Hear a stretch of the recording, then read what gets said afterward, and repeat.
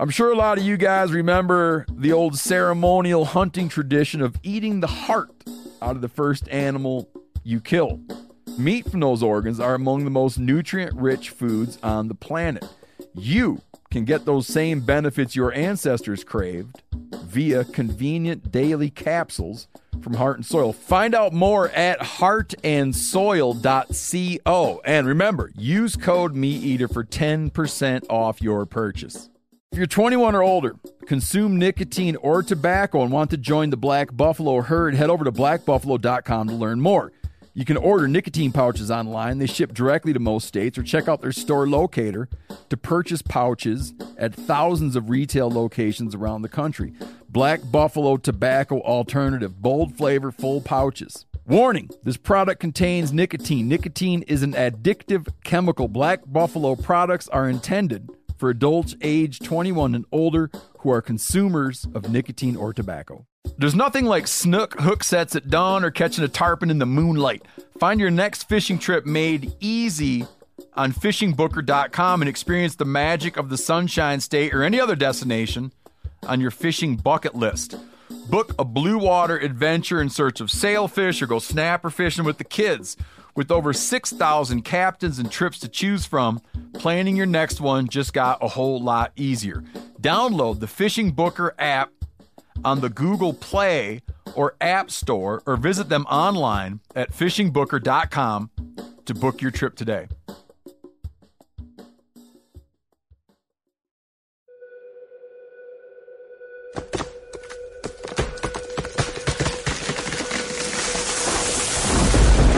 This is the Meat Eater podcast coming at you shirtless, severely bug bitten, and in my case, underwearless. We hunt the Meat Eater podcast.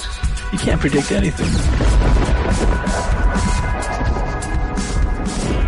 Okay, quick couple things. Lots of dudes. Brody, take a stab at how many dudes have written in to tell us about the guy eating squirrel brains. Dozens. Why do people like that story so much? I don't know. It's not even... I mean, obviously it's a thing, eating them. But people get such a little chub off. It's like people love it.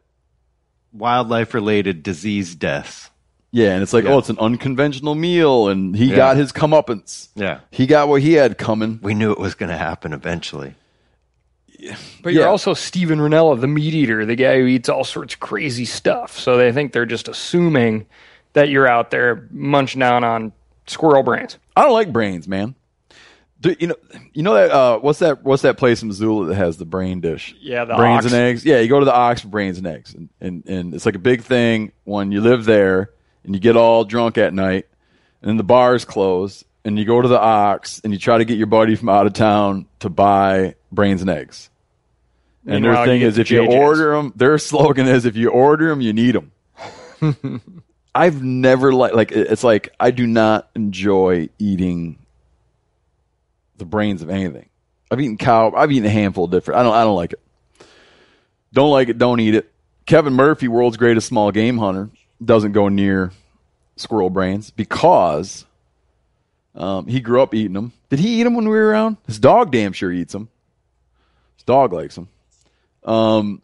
He doesn't eat them, and he doesn't eat them because it doesn't. If there is a risk, it doesn't warrant it. So it turns out. Here's the story that everybody's all hot and bothered about. Turns out that a guy, some time ago, not like recently, years ago, a guy in Rochester, New York, gets the human variant of mad cow disease, which is pronounced, our guest, Steve Kendrott, will pronounce it for us. I've forgotten already. Creutzfeldt-Jakob? Yes, right? Something like that. Creutzfeldt-Jakob disease. Yeah. Which is, like I said, the human variant of mad cow disease. And it turns out that in his history, he'd been a squirrel hunter, and in his history, he had enjoyed eating some squirrel brains.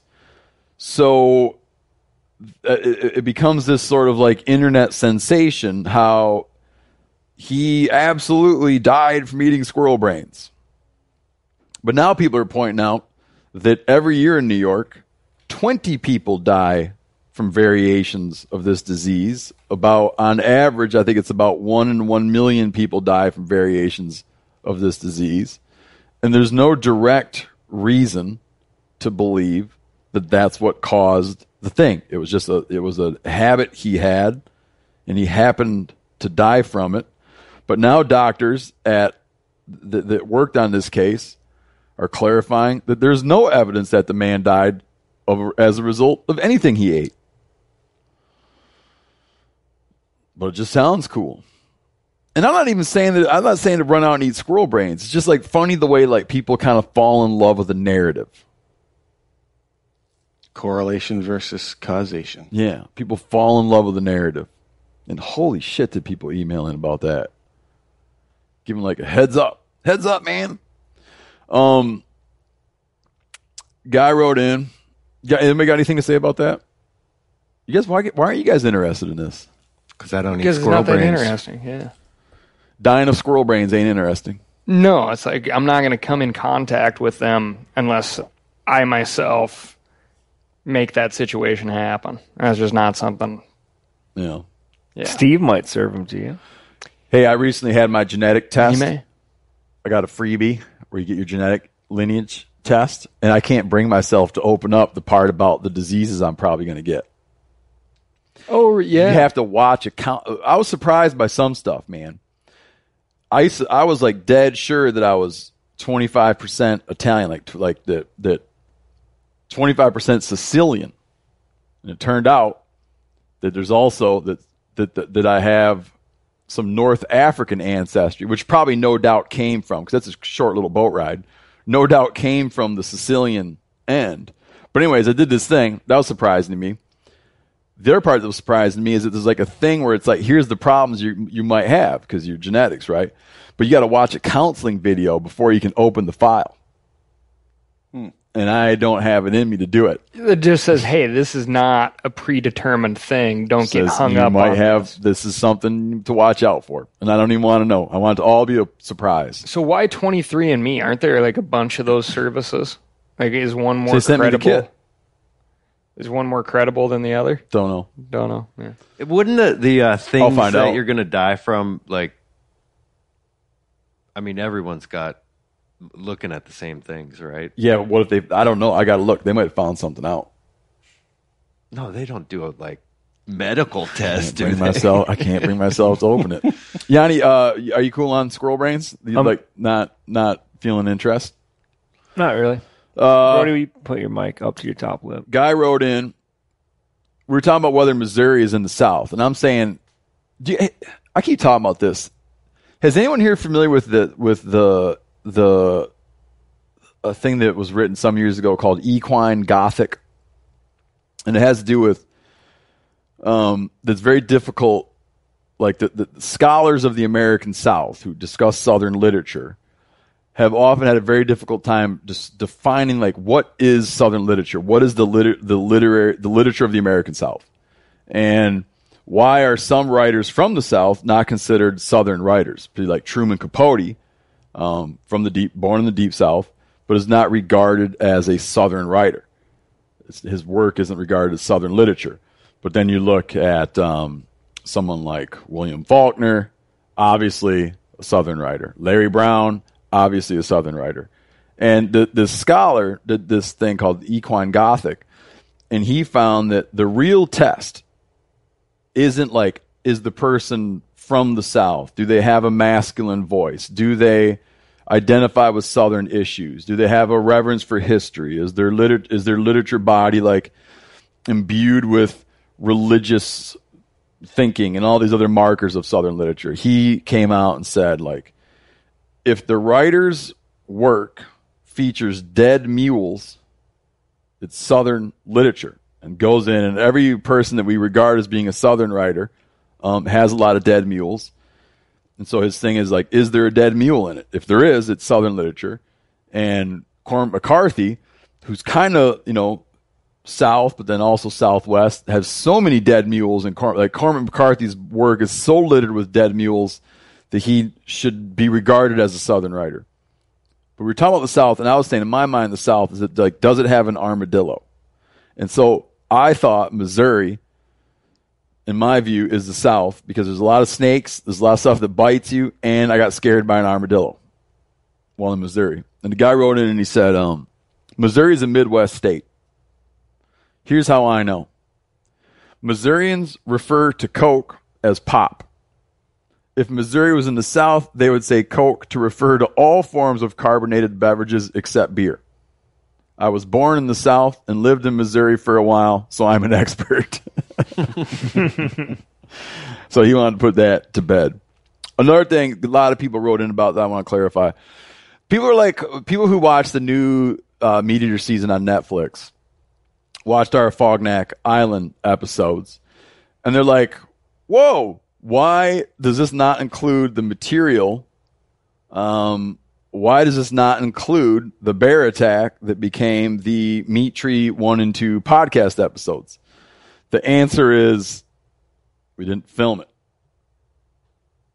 And the mantra is if it didn't happen on camera, it didn't happen. There's no filming of it. We try to get different ways to like work it in, but it just isn't like substantiated. You know, it doesn't work to like talk in the episode. It doesn't work to like talk about how it happened because it just seems bullshitty. It's not a story you could have told quickly either. No. We even talked about bringing in, having someone animate it. Talked about it. Kicked it around. Up. But it just winds up being that there's just different ways to tell different stories. And also it involved the crew. In TV land, did you study, Lauren, did you study TV making, camera making? What do you guys call it? When I went to school, it was radio, television production. Do they talk about the fourth wall? Did you learn about the fourth wall? I didn't learn about the fourth wall until much, much later. Okay, that's interesting that they didn't teach you that in school. Yeah, no. In TV, I don't recall that conversation, but yeah, in TV and film, there's a concept of the fourth wall. Might have not been in class. Let's say you're watching a sitcom. Oh, you guys having a private conversation right now? I missed that day in class. We were just finishing up. You were interrupting. No, you guys seemed like you were going into a private deal. Mm-mm.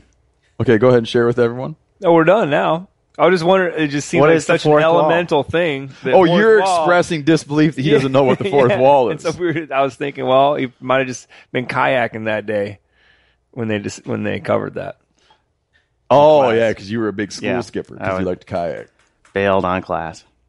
The fourth wall. Let's say you're watching a sitcom, and you, the viewer at home, are watching a sitcom. You're seeing three walls, right, of the home, because the fourth wall of a room. Yeah, imagine like the living room, and then they walk into the kitchen, and you never see the wall that the viewer is looking from. Yeah, that wall is missing because that wall is cameras and crew and a director and lights, right? So in TV, there's this thing like breaking the fourth wall. Breaking the fourth wall would be revealing the fact that there's a thing being made, like, you know, exposing the making of something. We, on occasion, on the show, I don't think we have any cases in season 7 of breaking the fourth wall. We do it very judiciously, right? Yeah. Only when it really, it'll be a great part of the story, you know, or the story needs it, you know, as to keep moving forward. You know, the first time the Latvian Eagle ever stepped foot, the second time. Second shoot. You ever stepped foot into the woods with us, you broke the fourth wall by spotting up a grizzly bear that was coming into camp. So that's like the breaking of the fourth wall. If someone had happened to be rolling a camera when we got attacked by the bear, that would have been a wonderful opportunity to break the fourth wall and have it be part of the show. Even if we had audio of it. But it just it wasn't there, didn't work. Seems to me that breaking the fourth wall happens in hunting production quite a bit. Oftentimes there's no fourth wall. Right. Or the fourth wall, there's part of it. They disregard it. Yeah, a lot of productions just disregard the rule about the fourth wall, and the camera person even becomes a character. Right. Yeah, I don't like that. It winds up being really postmodern, where it's like a lot of, and I'm not saying this in a negative way, a lot of hunting shows are very postmodern in that it's a hunting show about making a hunting show. Right? Yep. Which has postmodern, which in school we learned to call it POMO, which has postmodern elements. What do you think about all that, Cal?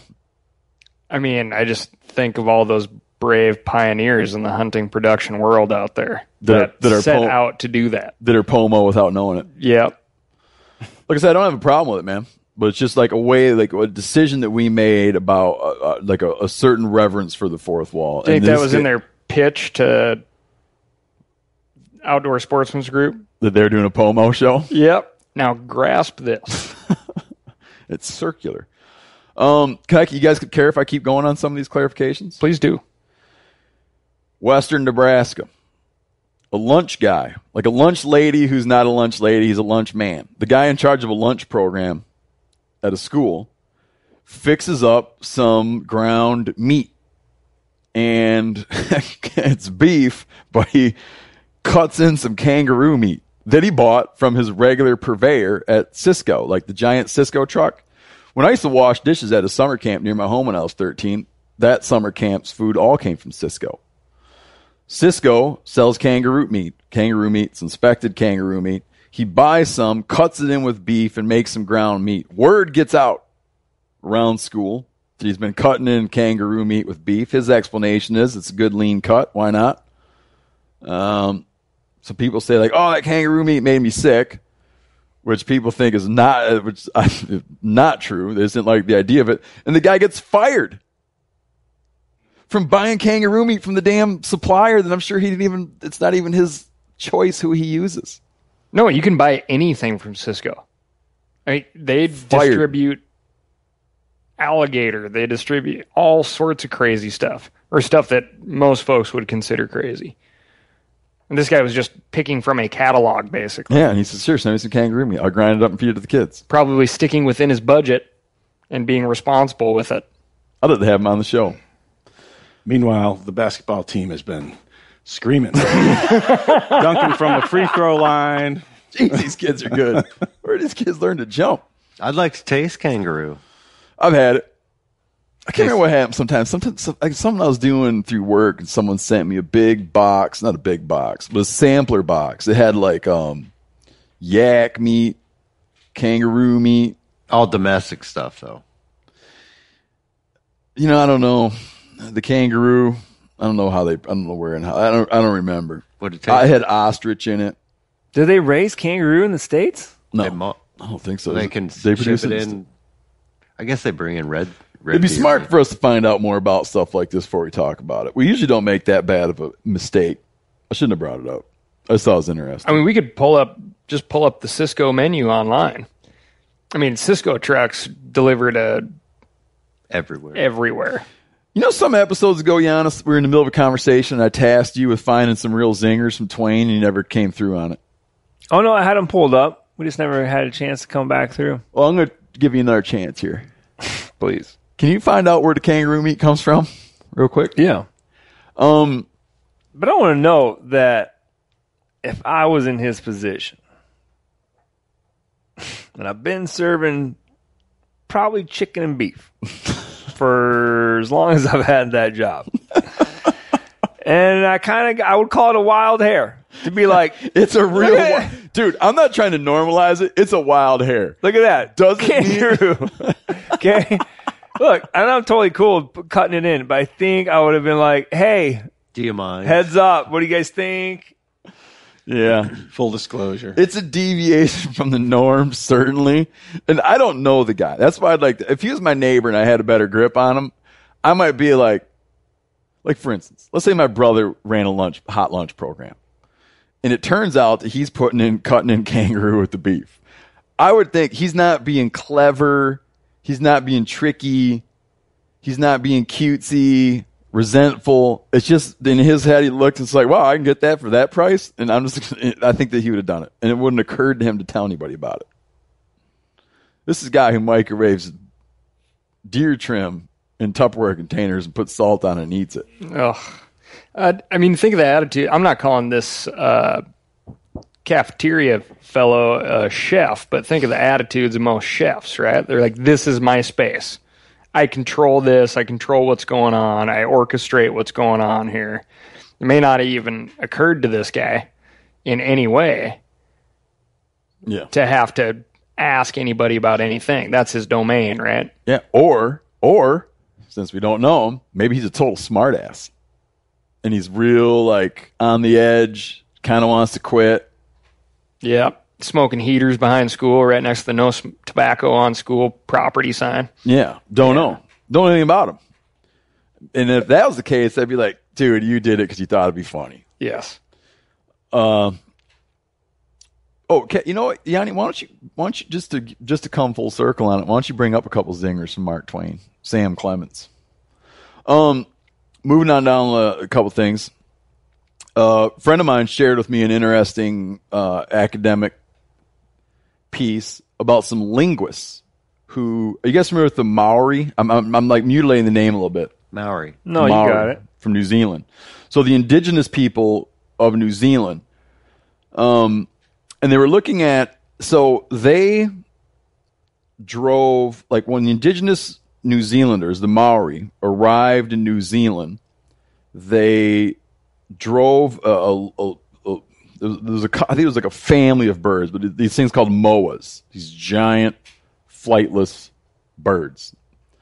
They overhunted them and drove them to extinction. And linguists are looking at the Maori language and art and other things, and we're looking at, like, what was their comprehension of the extinction that they were causing? And the language is littered with references to the vanishing and then gone moa. It was a cognizant. So they saw it coming. It was a cognizant thing. And then later, when Europeans arrived and introduced disease and exploitation and warfare and started really killing them off, the Maori would say, "We will be gone like the moa." So it was like, because you wonder, like, when the, all these, woolly mammoths going extinct, giant ground sloths going extinct, contemporaneous with the arrival of the first Americans who came across the Bering Land Bridge. And you wonder, what was their thought process? Like, how did they look at what was happening? Were they aware of it? Or did it eventually be like, you know what I haven't seen in a long time? But there was people who saw some at some point and then never saw them again. Yeah. So what was their awareness of it? Right? But you don't even have to go that far. I mean, just think of the buffalo hunters that we talk about all the time, right? Yeah. There were definitely people who were like, we are driving these animals to extinction. We're watching it firsthand. And then there's the dudes in Miles City being like, just waiting on that northern herd to come down. Yeah. Hornaday talked about that. Haven't seen it in 25 years, but it's coming. Yeah, when Hornaday came out to try to collect one of the last couple living ones for the Smithsonian, he talked about that there was people in Miles City who were still just biding their time, waiting for the next sharpening knives, waiting for the next big push to come from the north, which never showed up. So yeah, it's interesting. A couple more little tidbits. Some researchers in New Hampshire and Maine were looking at, moose are dying from tick-borne diseases. They looked at a dead moose. How many ticks are on it? 47,000 ticks. Which is a cute story, but it's got nothing to do with it. It's the wolves that are killing them, Steve. No, I know. It's the big bad wolves that aren't even there. The ticks just slow them down a little bit. 47,000 ticks, man. What I was bitching about an estimated 250 or so chigger bites that I had. 47,000 ticks. The bear meat that made us sick, that gave us trichinosis, when they tested it at a lab in Atlanta, Georgia, it had, I think, 868 or something like that trichinella larvae per gram. And it wound up coming out to that meat has close to 500,000. I can't remember the exact number, but I remember this when I did the math on it. Close to 500,000 larvae per pound of bear meat. If you're eating an infected piece of bear meat, that's how much is in there. Moving on. A guy wrote in, and this is kind of an interesting point. This is another comment because we just put our, like I said, the 7th season of Meat Eater is up as a Netflix original right now. And so we've been getting a lot of email of people writing in. And the guy wrote in, and he's like, I kind of get it that you probably didn't have time to get into this, but it warrants talking about with the 40-mile caribou herd. And the 40-mile, we have a couple episodes that focus on the 40-mile, a herd of caribou in Alaska called the 40-mile herd. And he feels like we did a real disservice to the discussion by not bringing up the degree to which aerial wolf control led to the recovery of that caribou herd and how kicking ass the 40-mile herd is today. And it's interesting because this is just another thing about show business. We talked about that a whole bunch. Just didn't make the cut. You got 22 minutes. Mm-hmm. We didn't see or hear a wolf on that. No, and I wanted to point out to him they can't aerial. We were actually in a spot that they don't aerial gun. They can't aerial gun. And still, you said how many thousand get nailed by wolves out of that herd? Like 4,000 of them get eaten by wolves. Yeah, brown bears kill a bunch. Wolves kill a bunch. They kill way more than people kill. But when the 40-mile herd was really whittled back, like in the lowest of the low time, it was aerial wolf gunning that it alleviated a lot of pressure on that herd. Gave him a chance to come back. Yeah, might have happened otherwise, but he just felt that it was like a missed opportunity to clarify a point. Because you remember when it just comes up now and then, like aerial wolf gunning is like controversial. Anything. Remember people felt that like Sarah Palin's like literally like that she was literally up shooting wolves out of helicopters. It was kind of like just like now and then the popular culture kind of grabs onto these little tidbits that they don't really understand well and run with them. Lastly, before we get into what we're here to talk about, Steve, you got your calls ready? Because when I come out, I'm going to talk about something else. And then when I come out of this, I want you to be ready to rip some calls, some Sika calls. Sure. Do you want to do the bugle? I can. It's not going to blow your listeners' ears out. No, but stand by because we're not ready yet. All right. I just want to tease people with what's coming. Yeah, like this is like an apology to a bunch of people about something I messed up. And I feel really shitty about it. We usually never talk in great detail about locations of anything. And I did a hunt in Southeast Washington, and we talked in great detail about locations, and it was a really bad judgment call on my part. And I want to apologize to anyone who's offended by it. And it was like a shitty thing of me to do. I don't want to, I'm going to tell you why I did it. And I don't want you to think that, I don't want people to think that I'm justifying what I did. I'm saying that it was wrong, and I really regret it, and it's not a mistake I will ever make again. It was wrong. But I want to just to tell you where my head was, 'cause I think it's like helpful to understand where it's coming from. Not offered as a justification. I felt that I was hunting on a tag that's very difficult to draw. Okay? Even to get an archery permit here takes 6 to 10 years. So thinking there, I'm thinking like it doesn't really become like someone's spot, right? It's not like you go there every year and do something. It's like now and then you're given a person might expect to once or twice in a lifetime get to go here and hunt. And also the number of people that can draw the tag is limited. It's tightly limited, 10 to 14 people. So whether or not people know about it or not isn't going to have any bearing on the competition load, because the competition load is dictated by the number of tags. Now that gets a little bit more complicated, and I'll explain where I'm wrong on that too. But that was in my mind. In my mind was it's limited by the availability of tags. Only 10 to 14 people can hunt it anyway, so you don't need to worry about sending a bunch of people to a place that's over the counter, which I would really never do. And you can only draw it every, you draw it every 10 years, so it's not like it's your annual honey hole. And so for those reasons, and because we never talk about specificity of a spot, for those reasons I kind of had it in my head that it was okay to talk about it. Another thing that influenced my thinking is it's a pretty small unit. Most of the unit, or the bulk of the unit, majority of the unit is privately held. The publicly held piece is basically like just a single drainage, or kind of a drainage with a fork in it. There's a lot of places you can stand and look at the whole entire unit from one spot. It's 40, like basically 40 square miles of country that you can look over one spot. It's very easily understood. And I just thought that it wasn't really having any real bearing on things. The herd moves around a lot in there. Just didn't seem to matter. What you know where I'm going with this, Yanni? I want you prepare your thoughts, please. Yeah, I'm preparing a counter thought. Okay. And Cal, I'd like you to prepare your thoughts. Brody, if you have thoughts on this, you can prepare them as well.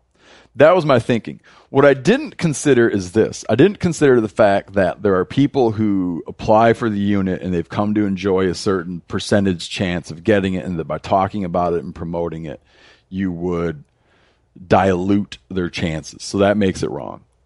And it was just wrong because friends of friends and people I encountered were generous enough to tell me about it, and maybe they won't draw the tag next year, but maybe their buddy will draw the tag next year, and I screwed their buddy over by talking about it. It was just wrong. I feel like shit about it. I think about it every day. Yanni? It's real interesting because that unit falls in a spot where like it's popular enough to have a low percentage of drawing it. It's not popular enough that like everybody just knows it to be like the unit of Washington. Because if you drew a unit 10 or 9 in Arizona, and we went down there for an archery elk hunt, we sure as hell would have pretty much the same experience, talk to people on the ground that hunt it and get info. But it's so popular already that like I don't think us talking about it are going to decrease the odds farther, right? Yep. Like we just wouldn't have that effect. So I don't know. I can't say if that's actually going to happen. People might feel that that's going to happen, that all of a sudden there's going to be this influx of, applications to that unit, maybe. But, so I don't know if you should actually feel that bad. Really? Yeah. Do you feel bad? No. Why do people get mad at me and not you? I don't know. Because you do most of the talking. Cal? Yeah, I mean, when we first talked about this, I thought it was more of like a once-in-a-lifetime unit. According to some guys that I talked to, they do feel it's a once-in-a-lifetime unit. Like with just the creep of odds. Like you're just not going to draw the thing twice. Yep. In that case, like Bridget Noonan in our office right now, she has a true once-in-a-lifetime tag, a moose tag in Idaho. You literally cannot draw it again. If you're successful, you cannot draw it again. Yeah.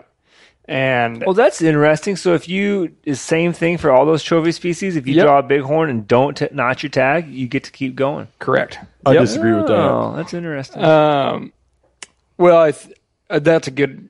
I'd love to have that argument with you because I think that would fall in a grouping of regulations that could possibly force folks into making poor decisions out in the field. But to the immediate question, she has a once-in-a-lifetime tag, and people are crawling out of the woodwork to help her.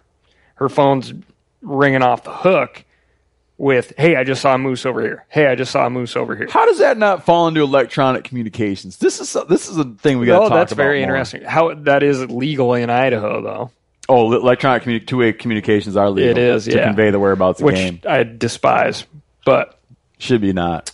How much help do you need out there? Like, at what point are you just not hunting? Like, I feel like good woodsmanship skills are falling off the table every day. But there's a good point of like, hey, it's a once-in-a-lifetime tag. Other people who have been successful in the same unit are free-flowing with information. It's all dated information, of course, but they're like, yes, this time, this spot, went up here, glass from here, called from here, drove this road every single day, all that stuff. And it's based off the fact that they're never going to hunt it again. So in those situations, man, help people out. It's not going to hurt you at all. But you know what? It's not like I feel it's wrong even if I knew that I didn't harm someone. Like if harm someone's chance. It's just like it was like, and it wasn't even something I thought about. It just happened very fast. And it was just it was one of my biggest professional regrets. Yeah. Is doing that because we have a policy of not doing it. And for some reason I made a snap decision. And I don't think that anyone that's mad at me about it is going to stop being mad at me about it because I'm apologizing. No, absolutely not. They're just going to dig in deeper. Yeah. I sure would. But, if on the other hand too, like if you feel like giving out really solid information could somehow deprive somebody of their experience with this golden ticket in their hand, that might be a way of looking at it. It's not really the way I look at it, but I think you just made yourself a scapegoat is all. Because there's a way to check it. See how many applications they get for that unit in the coming years following the podcast. Yeah, but or the video. Yeah, but how do you know that everything else remained constant? Points are constantly going up, and I sympathize with some of these people because I'm a big game hunter and I'm aware of certain units and certain regions in western states that are known for certain species. I didn't know anything about that unit beforehand. I'd never heard about it. Yeah, but non-residents don't if you go a service like Hunting Fool to do non-resident tag applications, they recommend against and don't even do Washington applications for non-residents. Because it's so Washington's difficult. so hostile. Washington's so hostile to non-residents. I'm just saying, that you got to sympathize with the guy who's I have. I am sympathizing with him. I'm telling them I'm saying that I messed up and I'm deeply sorry and I really regret it. And it was a stupid thing to do and it was a shitty thing to do. Do you guys think, and this is something I've thought of, do you guys think it would, so on the pure meat harvesting side of things, I think that the rule of don't drive past one to get one is a really good rule. And I know my first year in Idaho, I was like, I am going to hunt within 15 minutes of the office because I know there's elk within 15 minutes of the office. And just gave away a spot. Yeah. For the greater good, I hope. So I've often thought, should residents of a county have a better chance, written into the system of drawing within so far that away unit? from what we're talking about right now. I don't think so. It's because we're talking about opportunity. No, I don't think it should be by county. No. Alaska does a lot of stuff like that. Really? Well, there's certain zip codes that are regarded as rural subsistence, and you have different regulations, but it's a different system up there. But no, I don't think it should be that you have to factor in a person's zip code to figure out what chances they have of drawing a tag in a certain state. Well, look at Brody. I think it'd be ripe for exploitation. It would be, and I think it would be just add regulatory complexities, and they just do it at the state level. Steve? So there's a contingent of folks in Maryland here who share similar sentiments about you spot burning. Not just you, but Outdoor Life recently published a little thing on exotic game and where you can hunt. So they put Sika deer and Delmarva there. So there's this concern that I care less about that. I don't care about that. I'll never apologize about that. Apologize about telling Americans about a wild game resource that's available? Absolutely. I support that 100%. That you're allowed 9 of a year? No. There's arguments about that, too, about whether it's too liberal or whatnot. But, the state has a goal of sort of containing the population within its current sort of distribution. They would have liked to have seen it contained within southern Dorchester, but it's since expanded into western Wicomico County across the Nanticoke River, and it's creeping outward slowly. The Sika deer. That was a great transition, by the way. Real good transition. Would you mind ripping a Sika stag call?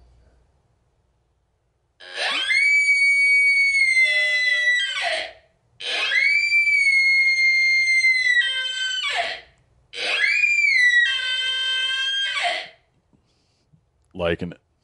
There you go. And that sound right now is permeating the air hereabouts. Ringing through the marshy silence. Yes. It's an awesome sound to hear. Yeah. Walk us through real quick, and you've done it before, but walk us through the real quick history of how Sika Sika or Sika. What's the other? Sika. Sika Sika deer came to be living hereabouts. Well, best of my knowledge, there was a gentleman that owned an island off the mouth of the Chop Tank River. I visited that island the other day. Yeah. Which is kind of gone. Yeah, a lot of the Chesapeake Bay Islands are disappearing before our very eyes. But they were introduced there, and they escaped the island, made the mainland, and that established a population that's grown since. They do. He had a half dozen of them. Yep. And there's now an estimated. I think the DNR estimates the herd between 10 and 15,000. It's pretty hard to census because the cover they live in is just ridiculously thick, as you've seen this week. Imagine trying to count those buggers. So, they do very well especially in the marshy and sort of backwater habitats of southern Dorchester County, which is home to the Blackwater National Wildlife Refuge, Fishing Bay Wildlife Management Area, tens of thousands of acres of sort of brackish water to saltwater marshes, interspersed with mostly pine, but some hardwood mixed in upland habitats. They do really well in that habitat, which is, kind of marginal habitat for white-tailed deer as far as forage quality and that sort of thing. So they've kind of supplanted whitetails as the dominant herbivore or ungulate in southern Dorchester County. As you move northern into the more northern parts of the county where you get more agriculture, you'll get mixed species herds, but with both whitetails and Sika. But southern Dorchester, locals refer to it as Sikaville. And they're people really like to draw the distinction around here between east side of Chesapeake Bay and the west side of Chesapeake Bay. Like the west side of Chesapeake Bay is all assholes. East side of Chesapeake Bay is like salt of the earth. Salt of the earth. Great people. Yep. Give you the shirt off their back. And the Sika deer only live with the great people. Correct. They do not live with the assholes, right? Correct. They're only on the east shore. Yeah, eastern shore, if you want to be technical about it, yeah. Got you. And this all occurred over the last 100 years. Mm-hmm. Yeah. And I think their popularity really has only taken off in probably the last 10 to 20 years where sort of, the word has gotten out and they're good eating, they're abundant, they're fun to hunt. So it's really, it's driven lease prices. It's driven sort of public use of our public lands here in the eastern shore of Maryland. It's become quite popular. And so there's a contingent of people that think that, it's going to overwhelm the resource. It's too limited. It's too unique. It should be protected and valued more by restricting the number of tags that are given out, that by introducing some form of competition for non-residents to obtain those permits. And, I'm fine with all that. Yeah. Well, it's a non-native, though. Right. And the minute, it's always really tricky with to what degree do you coddle?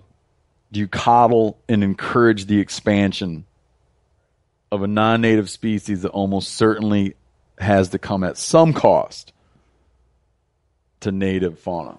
Yeah, any overabundant ungulate, even our native whitetails, can have deleterious ecological impacts when they hit numbers that are, look at any suburban area where hunting doesn't effectively suppress that population. You'll see massive destruction of undergrowth and that sort of thing. Sika deer are no different, they just happen not to be native. So, that's not thought to be as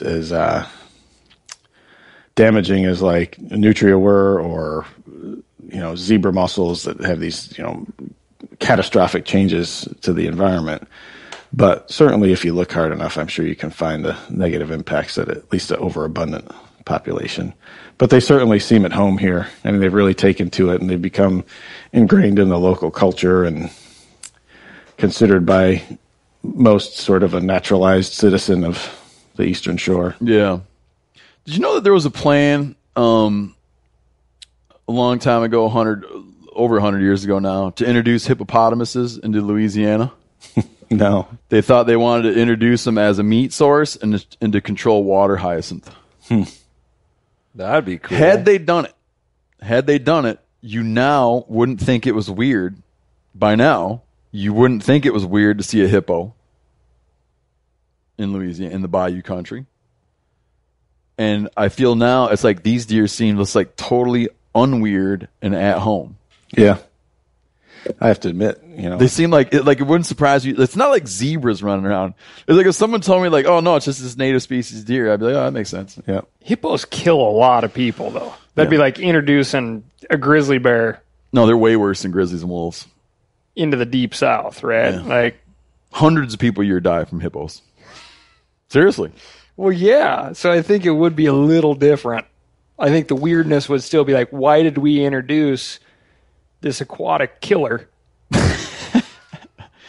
Yeah, it's not apples and apples. It's not apples and apples. But I'm saying like over time they become like the Sika deer, as they call. Now, folks around here call them Sika deer, but it's too confusing to me because we already have a Sitka blacktail, and so a Sika deer. I just say Sika so I can keep my head straight, and the head straight of those around me. But yeah, I feel that it doesn't take long for the animal to become woven into the cultural fabric. Guys drive around here with decals on their window that say "Marsh Ghost." Snakeheads too. There's like a snakehead culture here too. Yep, that's established in 5 years. Yeah, snakehead fishing culture, snakehead guys, snakehead contests, snakehead tackle. Mm-hmm. You guys really grab on Asian stuff. They like Asian species. Exactly. And yet our one all-you-can-eat buffet in Cambridge closed a couple years ago. Is that right? Damn, sad to see that go. Can you zap us with the call behind? Now, sure. Yeah, everybody knows the word stag, but I feel like a good percentage of people probably don't realize that the gender opposite term for stag is hind. Correct. Same way bull, cow, buck, doe. Yep. What other ones are there? Hind. There's other ones. And it's hind with a D on the Boar end. and sow. Boar, sow, stag, hind. Buck or buck. Already said that. Yeah. Buck, doe. You can always tell new Sika hunters because they call them Sitka deer and they call them hinds. Hines. A hind. Yeah, which they are not. They're hinds with a D. And the stag and hind thing probably came from British culture, yeah? Yeah, because they've been introduced there as well. Rain or shine, every day is a great day for fishing, right? And you probably got rain gear, but you shouldn't overlook sunny day gear. Columbia PFG Solar Stream Elite Hoodie has you covered on the sunniest day. Man, I was just in Hawaii and I had my Columbia PFG Solar Stream Elite Hoodie with me. And here's the deal. We're in and out of the water all the time, getting in to go spearfishing, getting out, taking the kids to the beach. I'm not going to mess around all day, putting sunscreen on, then having to get washed off. I just run a hoodie. I mean, who wouldn't trade a sunburn for a trophy fish? But why do it if you don't have to, especially when this Solar Stream Elite Hoodie is built with broad spectrum UV protection. We're talking UPF 50, and it has airflow so you don't overheat. And what's the alternative? Putting down the rod every half hour so you can slather on some sunscreen. Seems like an easy choice to me. So if you're going to be spending long days out on the water, and I sincerely hope that you will be, head on over to Columbia.com/PFG and shop all of their performance fishing gear. Man, I just got a new truck. Before I even drove my new truck anywhere, I wasn't going to drive it anywhere until I put a deck system in it. That's what a believer I am in decked. I always thought they were a great deal, but now they're even better because they have redesigned their drawer system in storage cases from the ground up. It's like, I didn't know there was a problem with them. I don't know, they seem great to me. It's an improvement on perfection. The new system, made in the USA, gives you 10 to 30% bigger drawers to fit more gear. It's lockable and secure, right? Weatherproof storage for all your gear. You build it right into your truck bed. You still have a truck bed you can put stuff on. The top deck of the new system has 8 D-ring tie downs integrated into the steel. So you have really burly anchor points to hook stuff down on your bed. So if you got to slam on the brakes or take off real fast, nothing shifts. And like I said, they're D-rings that lay real flat. Like you can still slide stuff right across the deck. It doesn't catch on the D-rings. The D-rings are built in. The drawer system fits any truck or van on the road in the USA from the last 20 plus years. Decked is a game changer. There's no more like leaving stuff at home that you wish you had with you. The stuff I want in my truck is in my truck, out of the way and secure. Go to deck.com/meateater to receive free shipping. O'Reilly Auto Parts are in the business of keeping your car on the road. O'Reilly Auto Parts offer friendly, helpful service and the parts knowledge you need for all your maintenance and repairs. If you're confused about what part you need, like what wipers are going to be the best, what replacement headlights are going to be the best, go into O'Reilly and talk to the people that work there because they're great and they're super friendly and they'll get you squared away where you walk out knowing you got the right thing. They've got thousands of parts and accessories in stock, either in-store or online, so you never have to worry if you're in a jam. Do you need your windshield wipers replaced? You need a brake light fixed? You need some quick service? They'll help you find the right part or point you to the nearest local repair shop for help. The professional parts people at O'Reilly Auto Parts are your one-stop shop for all things auto do-it-yourself, and you can find what you need in-store or online. Stop by O'Reilly Auto Parts today or visit us at O'ReillyAuto.com/MeatEater. That's O'ReillyAuto.com/MeatEater. Okay, rip out a hind call.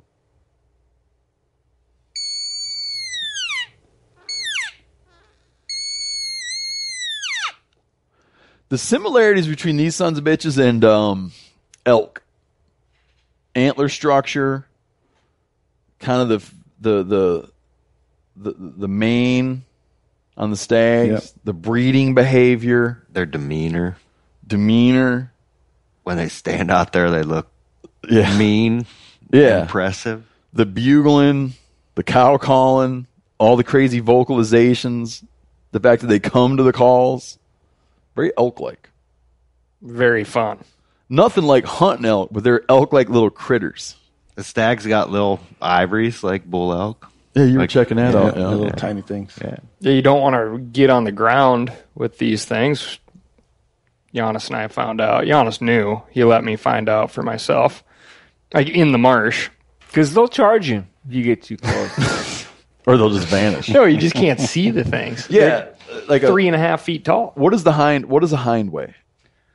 The average probably dresses at 45 pounds, somewhere in there. You might get a monster hind that dresses 60. Less than a bull elk's hindquarter. Yeah, for sure. he weighs less than a bull. Yeah, definitely weighs less than a bull elk's hindquarter. Stags, I've seen. Or she weighs less than a bull elk's hindquarter. I've seen stags as big as 110, 115 dressed come in through the check station at Blackwater when I used to work down there. But it's the average is generally around 85, maybe 90 pounds for a mature stag. It's a true monster that hits plus 100. Yeah, dinky. Oh, you know what, man? You want earlier I was talking about you having a good segue. You want to talk about a real bad segue? Is this? I forgot to talk about the blue crabbing real quick. Right. And the reason I want to talk about the blue crab real quick is that we talked about it before. We did it before we hunted deer. Right. So fact check me on this. Now I'm going to have you fact check me on some other stuff about Sika deer. But if you're a resident here, you can go out and get a license, a separate license, to run a blue crab trot line. Correct? Yep. It's called a recreational crabbing license. Okay. And what it allows you to do is take it allows you to run a 1,200-foot trot line. And there's no hooks. It's like this 1,200 feet of line, and you just tie little slip knot loops all along it and put in 2.5 inches of chicken neck in each loop. So you have this 1,200-foot thing, right? The length of 4 football fields. And every 5 feet is a 2-inch chunk of chicken neck tied onto the line. And you go out to a likely spot. And we went out to a submerged creek channel. So the surrounding stuff's like 1 or 2 feet deep, but then there's this submerged creek channel that's 6 feet deep.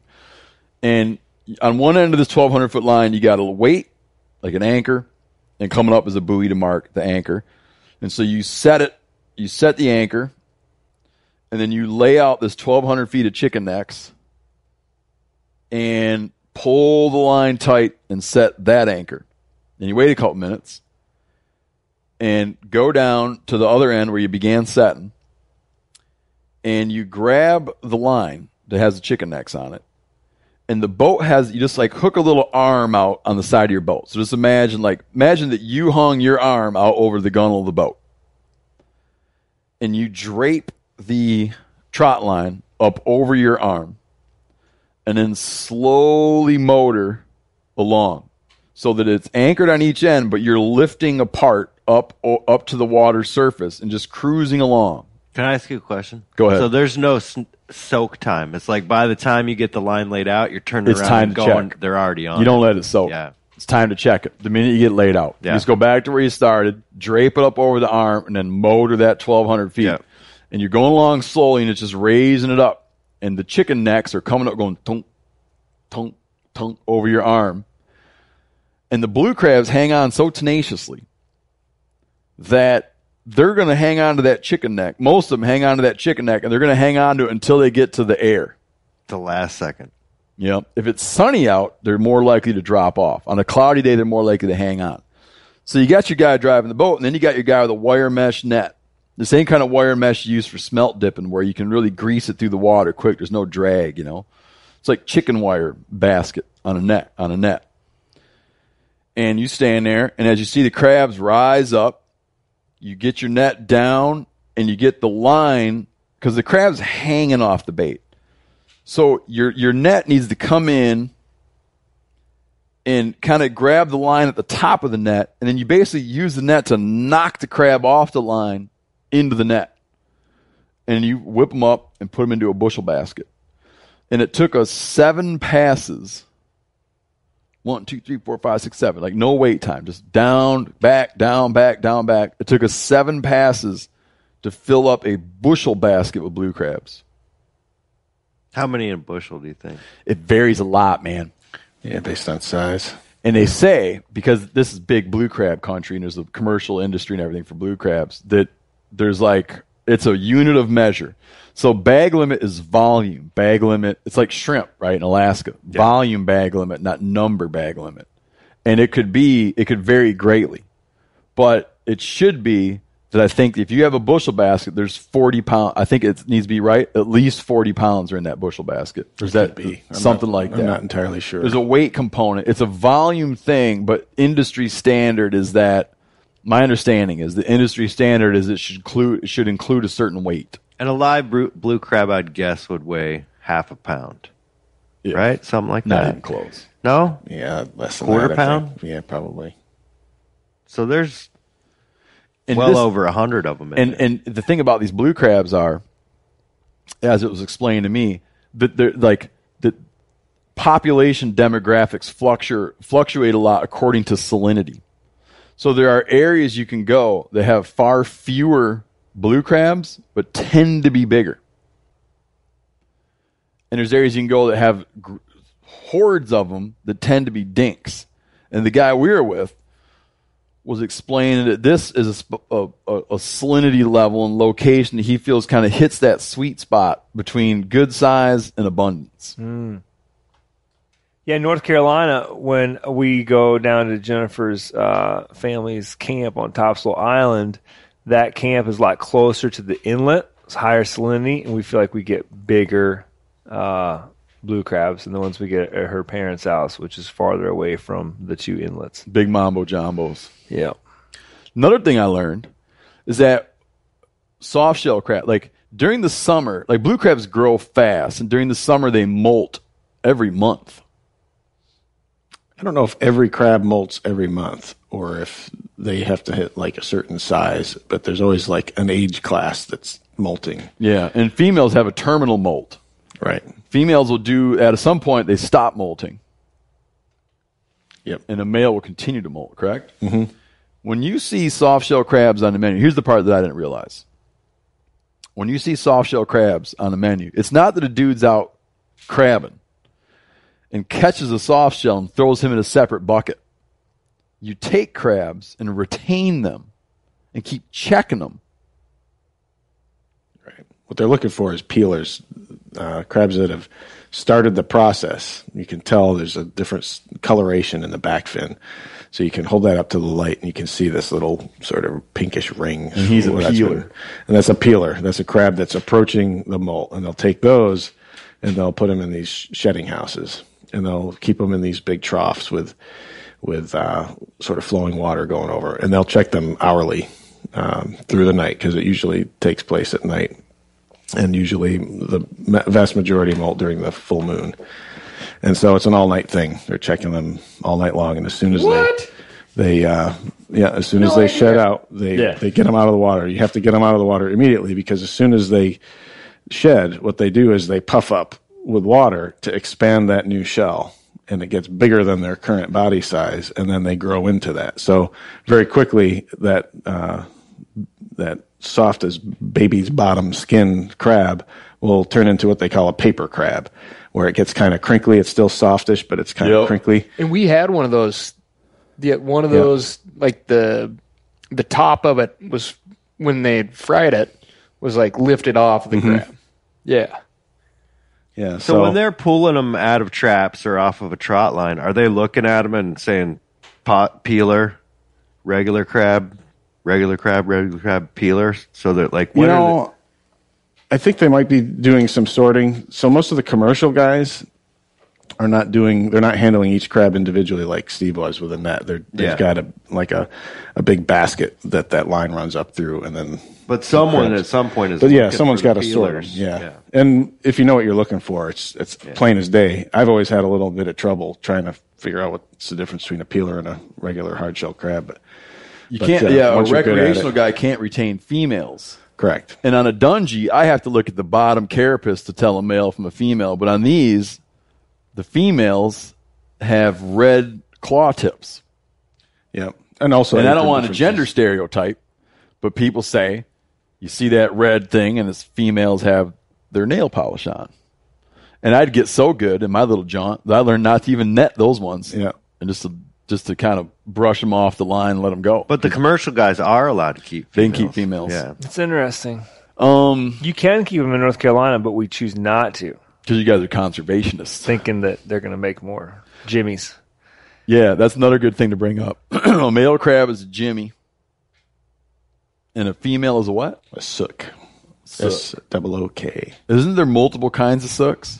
There's, what do they call them? A Sally is an immature female. Yeah, that's right. So they have more of a triangular shaped apron.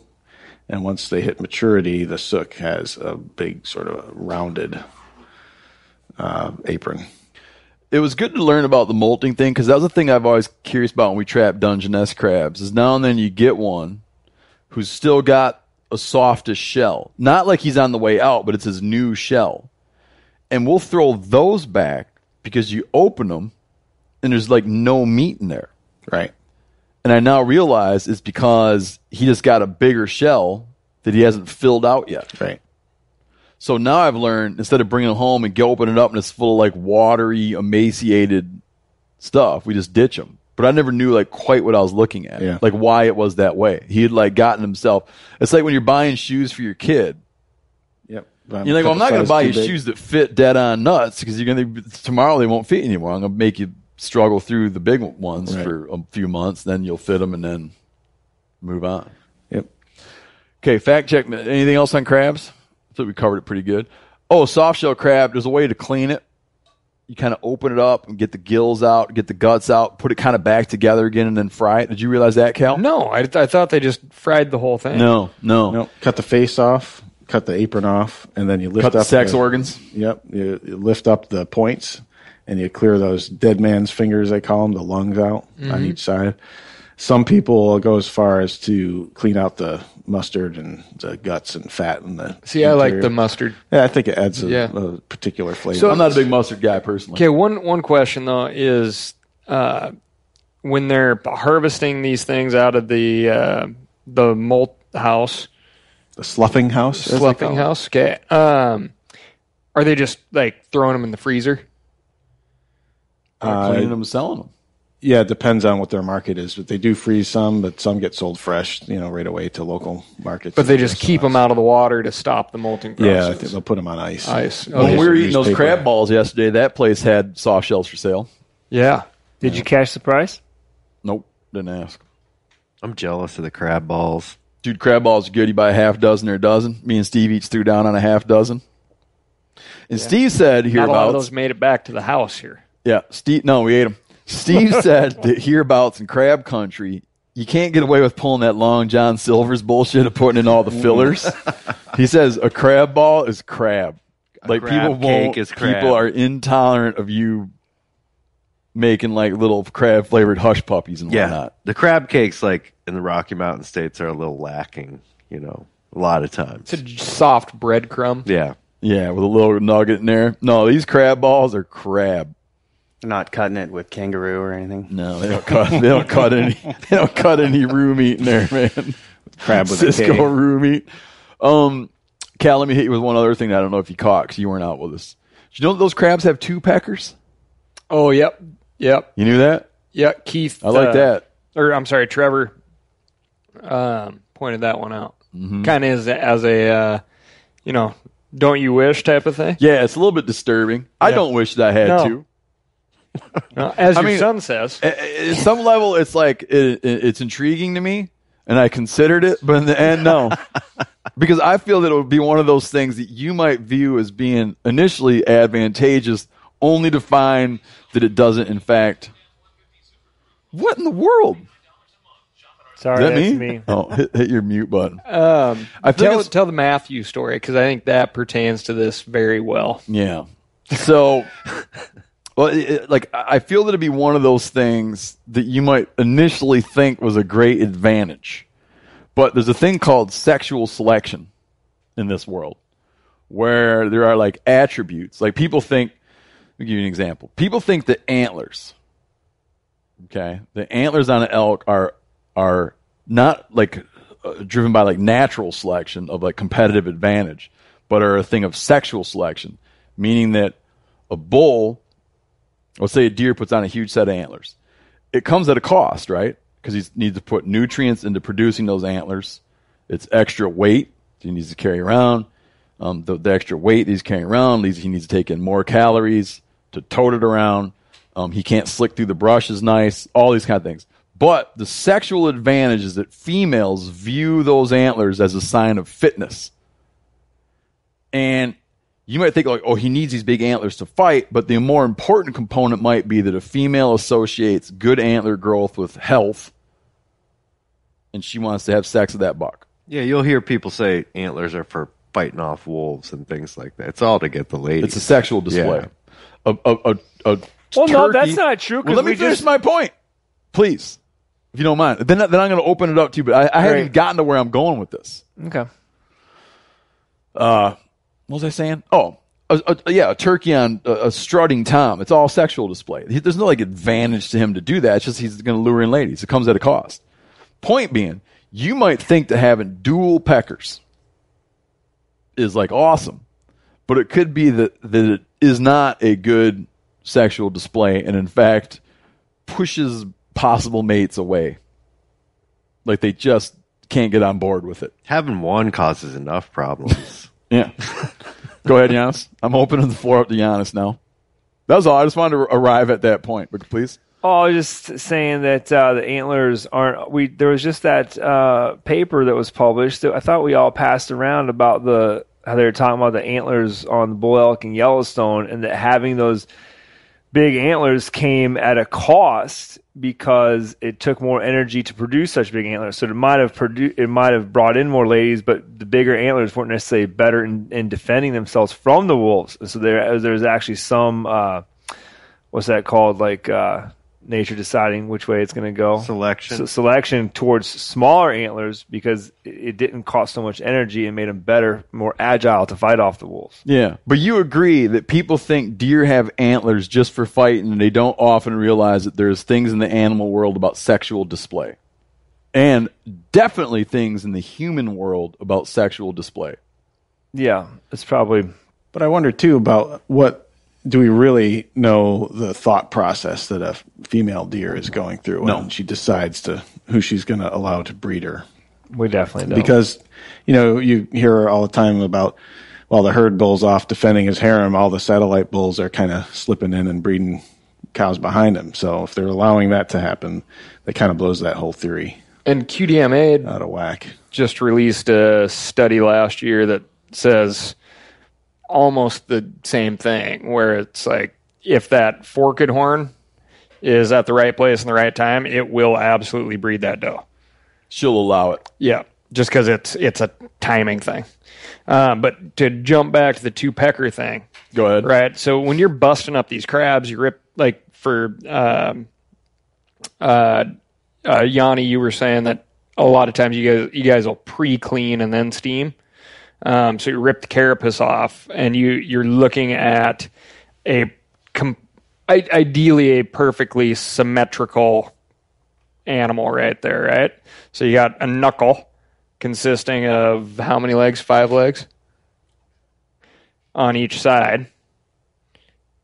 And so is the female set up the exact same way, or there's a reproductive organ on each side? Oh, that's a good question. I don't know if she's symmetrical in her reproductive organs. Yeah, because that makes sense, right? Yeah. I was just had that thought when we were checking out the 2 peckers. I can't answer that. If they have dual, like what their ovary structure is and whatnot, and if they have what their cloaca or vent is, if they have 2 or 1, less than 1. Well, so I think one on each side. I think I'm no expert on blue crabs, but a female that's bred, they call her a sponge crab, and she releases all those eggs onto these little filaments under her apron, and her apron will sort of bulge out, and there will be this cloud of eggs. I love all these terms in there, man. Yeah. And I think that the fertilization is external. I don't think they're like breeding there. I think the males are inserting their peni into that cloud of eggs. Just like a fish. Yeah, like fish kind I think of, so. Yeah. Gotcha. That's how my kid found out about human lovemaking. Is we were cleaning perch, and we're cleaning salmon, and I'm showing them the eggs and the sperm, and I'm explaining how the female lets the eggs out in the red, and the male puts his seed in there and fertilizes the eggs, and it happens externally. And he got to wondering, since a mommy person has the baby inside of her, how in the world do you deliver the sperm? And he later was explaining to his nanny, we overheard him saying, and my mommy did that 3 times.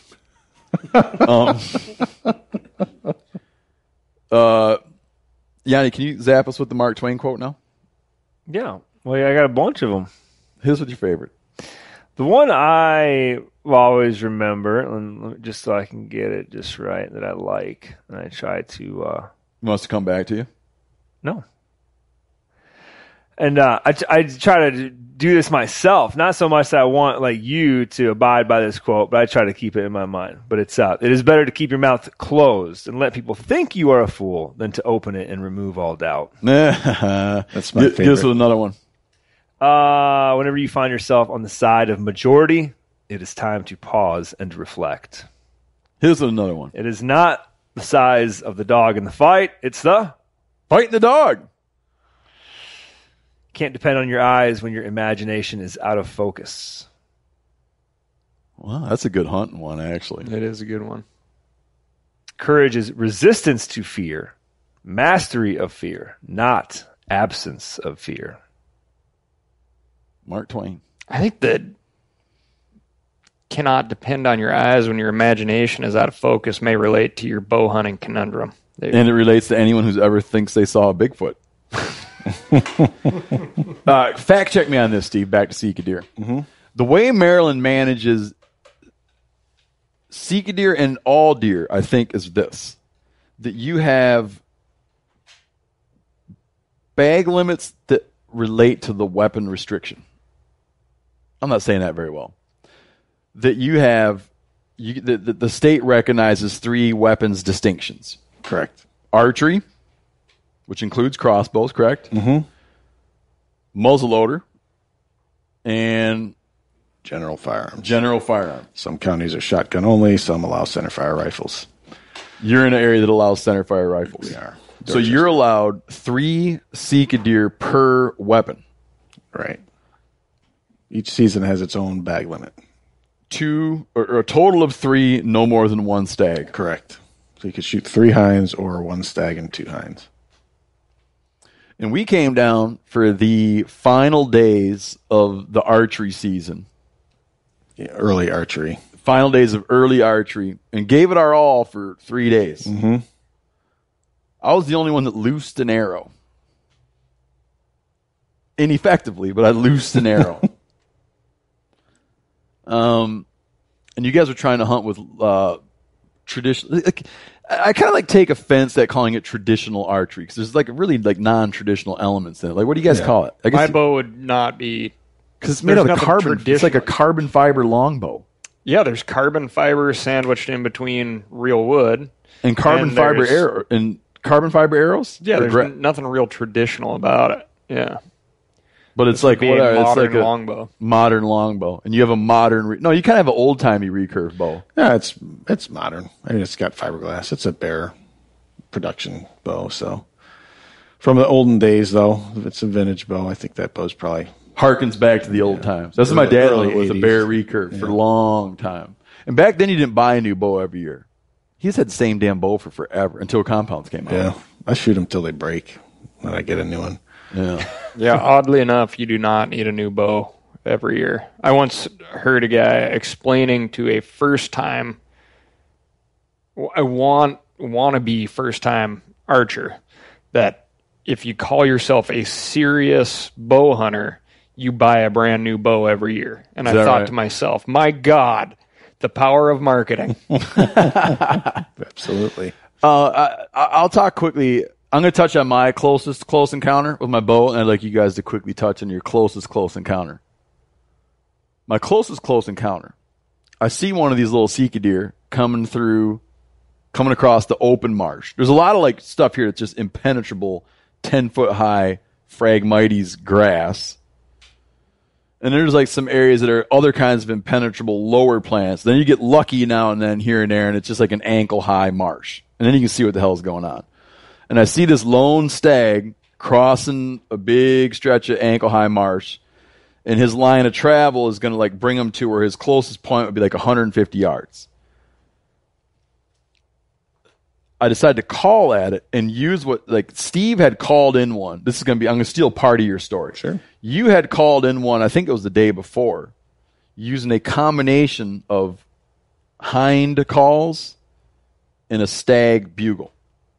So I zapped him with the Kendrot combo, which we'll call it, and he, sure enough, much to my surprise, turns and starts heading in my direction and then vanishes into the Phragmites. And I'm like sitting there wondering, I'm standing up ready, and you have no idea what's going on because you can't see anything. And then you hear like the water, his feet coming through the marsh. And all of a sudden he pops out in the worst possible area to pop out, where it's just all these little dead pine trees, like little dead loblollies. Yeah, probably. Like a big around, like thick as your thigh, a bunch of dead ones. And he just comes right out in there, and he's like, there's no possible shot opportunity. I already got my bow back. And he's like, his rib cage is blocked by a tree. His rib cage is blocked by a tree. His rib cage is blocked by a bush. And I'm thinking, man, this is never going to happen. I can't hold my bow back forever. And he's just going to pass underneath me and be gone. And all of a sudden, he like, stops in the opening. And there's his rib cage exposed at 18 yards. And I had fallen out of my, like, what you need to do to make this happen. And I'd fallen into my, I can't believe this is happening. Like, I can't believe this isn't going to work out. And in there, forgot about the part about aiming and everything, and just slip it over his back. You aimed to where you were, where you're thinking until you stopped thinking. Yeah. And I had a tree. I had ranged a bunch of trees, and I had my, like, 30-yard tree. And he popped out at the 30-yard tree. And in my head was like the 30-yard pin. And I'm processing so many other little bits of information during this time that I never adjust. So I'm already a little high. So he's now at 18 yards. And I'm still looking at my 30-yard red pin. And then the other thing is, in reviewing, like, I have the great luxury of being able to review footage and to see what happened. And Ridge Pounder was on the deer. And you can go frame to frame. And there's a frame where you catch the fletching of the arrow crossing the tree trunk, and that deer is already dropped 4 or 5 inches. Ducking the arrow. He's not ducking. Well, I mean, yes, you know what I'm saying. Yeah. Reacting to the sound. He's loading up to spring away. So when people say he ducked the arrow, he's not like, oh, arrow coming. Right. Mm-hmm. He's loading up to go. Yeah. If you watch a deer take off in slow motion, they go down, down, down. Spring forward. And then they're like, doing. Yeah. He's already doing his, like, I'm getting out of town. And Cal brought up a good point. Is like, and this is something you'll never know. If I hadn't stag called and I had just hind called, would he have come in with a different attitude and not so high strung? And I don't know. I don't know either, but from a lot of time in the elk woods, I would say yes. It'd be like if, let's say you're walking But down the road. had he even turned, He might not have come in at all. he may not have come in at all. You know? Right? But let's say you're walking down the road and you hear someone scream out, a woman scream out, help, help. Okay? You're coming in with one attitude. If she says, help, help, there's a madman with a gun in here, you're coming in with a different attitude. Or you're not going You're still in. coming. Right. Well, yeah, some people wouldn't. But you're still coming. You're just coming in with a different attitude. Yes. So for me being like, mew, mew, mew, rah, rah, rah, he's like, man, I'm coming, but Got my head on a swivel. I'm coming in hot. I'm coming in nervous. So I don't know. Just missed him. You know? Missed him. And then all the, like, trouble. Just the mental problems. Yes. Which I'm still struggling with. I'm more than made up for it, I'll point out later. But, yeah, it's really, like, difficult, man. You practice and practice and practice, but it's hard to, when you're practicing, it's like, it just is different than the things that happen in real life. The things that happen in real life, all these other things enter in. Yeah, there's no substitute for experience in the woods, right? Yeah, it's almost like you need to go out in your yard. When you're out in your yard shooting your bow at targets, you almost need to hire people just to come and do weird stuff. Yeah. Like, I'm going to shoot my bow, and at some point during this shooting session, I want you to sneak up and slap me with a stick. And learn how to shoot knowing that at any minute someone's like to learn how to shoot knowing that there's unexpected things. Like when you're shooting in your yard, you're like, you range it. It's not, you can't, it's hard to replicate. You could even replicate a target that keeps moving behind stuff somehow. Like when we were little kids, we strung a wire between two trees and would hang rabbit targets on loops that you'd mount to the wire. And then one guy's job was to stand off to the side and pull the rope real fast. And so we'd stand on our porch and shoot longbows and recurves and everything else at the rabbit as it zinged across the yard. That's awesome. But you got to know the trajectory, and you weren't nervous, you weren't lustful for the rabbit. Yeah. You got to factor in the lustfulness, how badly you want the damn deer. But see, it takes me a few days of frustration to build up that lustfulness, to have that desire to complete the job. When I heard his footsteps coming through the water, I wasn't at all jacked up. I wasn't jacked up. Matter of fact, I was like, wow, I'm so like nonchalant right now. I'm probably going to kill this thing. Was my first thought. And I had my mantra in my head. Visions of grandeur. That's no, what cost not you. like that. Not cockiness. That sounded pretty cocky. No, I was aware of my mantra, my shooting mantra. I was like, you have your shooting mantra. This is not a big deal. He's coming. You're going to get him. And then he popped out, and I'm like, why did you have to pop out there? And then everything fell apart, and I lost track of my mantra. But you still wanted him real bad. Wanted him bad. Mark Kenyon was just introducing me to his mantra, which he does his mantra every time he shoots his bow. He doesn't have a hunting mantra. He has a shooting mantra, which he will not shoot an arrow without doing the mantra because he's building it into his shot cycle. That he verbalizes every part of it every time and cannot shoot without verbalizing it. You can't have I got to switch because my current system is my hunting mantra, which I don't do every time I shoot my bow. He's like, I want to get my head to where I cannot shoot that bow without completing my thing. Almost like reverse target panic. Yep. Like you can't let the arrow go until you've accomplished those stepwise progressions. His thing is I don't remember the exact words, but his thing is basically like hover the pin. Then there's this sort of thing like you're on it. And then there's this thing, here we go. And every time he shoots his bow, he does it to train himself. And the here we go is that he begins tightening his shoulder blades. And if you get a snapshot window and you don't have time to get through it, you don't take the shot. You don't just go, blah, let the arrow go, because there's your opportunity. I shot with the very highly regarded pistol instructor one day. And his mantra is slack out. Like he takes the slack out of the trigger Sight, He needs to get a trigger job done on his gun. squeeze. You can't talk to this guy about anything because he's like shooting rocks out of the air and stuff. Oh, but okay. he swears, and he's like bam, bam, bam, bam, bam, bam, bam type of shooter, and he swears that is going through his head every single time his finger engages that trigger. He's got a monitor. Slack out, sight, squeeze. Slack out, sight, squeeze. Yeah. I'm doing it, man. I'm taking, like I was on the phone with Mark Kenny for a long time talking about this, and I'm going to start trying to do it. Was it here late at night after you missed that buck? Midday after I missed the buck. I think the next day. Wow. I'm going to do it, man. I'm going to change my Well, you ways. need to embrace the fact that archery is a fun thing that allows you to start hunting earlier. Doesn't need to be the love of your life.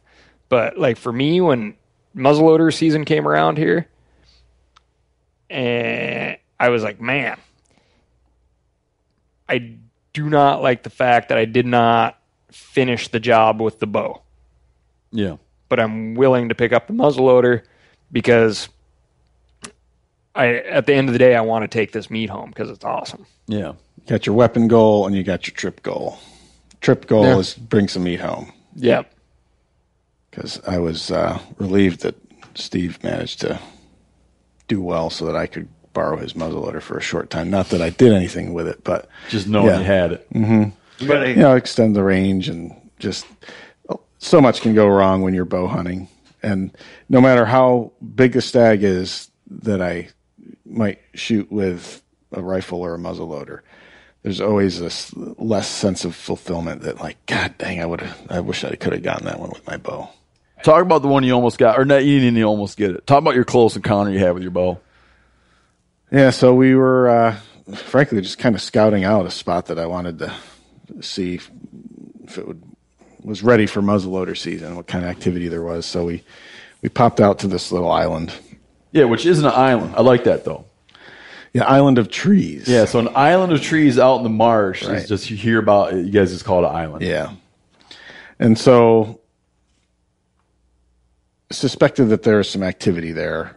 There's sort of two little islands of trees, one of which is mostly dead timber. Ranella Island and the Eagle's Nest. Yep, exactly. And so I gave a couple calls. I think I hit the stag call, didn't I, Lauren? And then I hit some cow calls. And it, just within a couple minutes of blowing the stag call, I see some movement. And we'd already seen a couple does, I think, hadn't we? There was movement out there. It was, yeah. And so here comes this stag out of the brush on Eagle Island, which is about 130 yards away from us at that point. And you're on the foot on the ground. On the foot, on the ground, sort of hunkered up against a couple dead trees. And I switched to the cow call, and I just started doing a couple mews so he could sort of hone in on us. And sure enough, he started making his way, and he picked his way on a route of higher marsh. And God, it's always exciting to see them coming, getting closer and closer. And those antlers just, sometimes it's all you can see is the antlers sticking above the vegetation. Splashing through the water. Yeah, you hear him coming.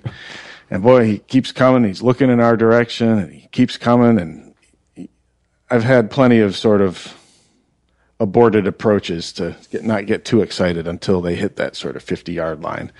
And then all of a sudden it starts feeling real, you know. And sure enough, he keeps coming in and coming in. He finally enters into the little island of trees we're at, and he's amidst all the dead timber, probably 30, 40 yards away from us. And then he begins this game of sort of zigzagging, and I'm pinned up against these dead trees, and I, depending on which way he goes, I might have to like get my arrow up and around one of the trunks that I'm standing way too close to. And first he zigs left, then he zigs right, and back and forth. And finally he decides he's going to commit to going into the sort of interior of this little island of trees, and it just got way too brushy. But I think at one point he was within my comfort zone, 20 yards or so. I would have flung an arrow if he'd stepped clear for sure. But it just wasn't meant to be. And he got in there. He knew there was supposed to be a deer there. He's looking around, and when they get there, once they make their mind up that, okay, there's not a deer here, there's no amount of calling that's going to bring them back. They just sort of turn around and go, and he marched off back to Eagle Nest Island, and he was out of our lives. Yeah, I called the one that came to 43 yards and then stood there waving his nose in the air, being like, I hear her, but she's just not here. Yeah. Because if she was here, I would smell her. I feel like decoys would work well with these things. I think they would. But I'm just too lazy to like lug something around out there and place it and whatnot. But calling with a decoy, I think, would be like really deadly. Mm-hmm. Yeah, I got that. Yeah, I got a strong yes on that for sure. You'd be laying by some roasts. Yeah, it's a small decoy to hide behind, though. Just put it out. Especially for me.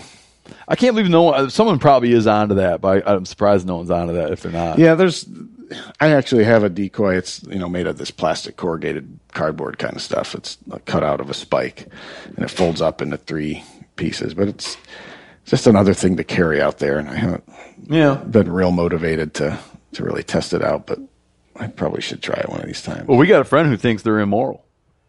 Oh yeah, decoys in general, not duck decoys, turkey decoys. What did he say? Turkey. He says he doesn't want to go to hell, so he won't use one. Yeah. Well, a friend of mine's wife thinks that it's immoral to use trickery to lure an animal into range. And people have been doing that since the dawn of time. Trickery. So calling would be out. Yeah. The only archery opportunity I had was the very first morning. We were sitting over acorns on the ground. We were in what type of tree were we in? Were we in an oak tree, Yanni? I think so. I think you were. Yeah. And Giannis and I are both looking one direction. And then Giannis goes, "Oh, cow. Other side of the tree. 2 o'clock. There's a doe. Turn around and kill it." And I'm like, oh. And I turn around, and this doe that was just like shockingly small to me, and it was still a little bit of gray light in my memory anyway. And she's severely quartered away kind of through this gap, and she was just there for a blink of an eye and gone. And that was the only... Did you get your bow back? No, not even close. No, I had an arrow knocked just because I had started out that way. But that was it. However, if... it's a totally new species. You had a leg up on me because you'd been here once before. But I feel if I had the knowledge just that I gained in this 1 week, at the beginning of the week, the archery game would have been a different story. You feel like it would have been helpful. Knowing what you now know. Yes. Yeah. Yeah. So, but I have absolutely no regrets from this trip. This was phenomenal. I had similar... My previous experience hunting here was very similar. I did 2 days, the last 2 days of early archery. Kind of got my feet wet. And then came in with a muzzleloader. And there's a certain cockiness to having that muzzleloader. Tell me about it. It's just different, man. It is, for sure. It's just different. You made it more difficult with your muzzleloader. Because you didn't bring a scope? That was not, believe me, if I, going forward. It didn't end up hurting you at all. I would have a, I'm not sure if I'd have scope, but I would definitely have different iron sights. And I would have my own muzzleloader that I have got myself more familiar with. More accustomed to. That purely for shot placement. Yeah, and confidence. Yeah. Yeah, man. Opening day of muzzleloader season, I'm right back in the same tree where I'd missed my shot. You mean Steve's Island? I'm in Steve's Island. Steve's tree on Steve's Island. Steve's tree on Rennell Island. And early morning, I let a hind walk through because I was hoping there'd be a stag behind her. There's no stag behind her. Then a while later, here comes a hind greasing across from the eagle's nest, headed straight toward me. She gets like 50 yards in front of me. I yell, hey, and get her.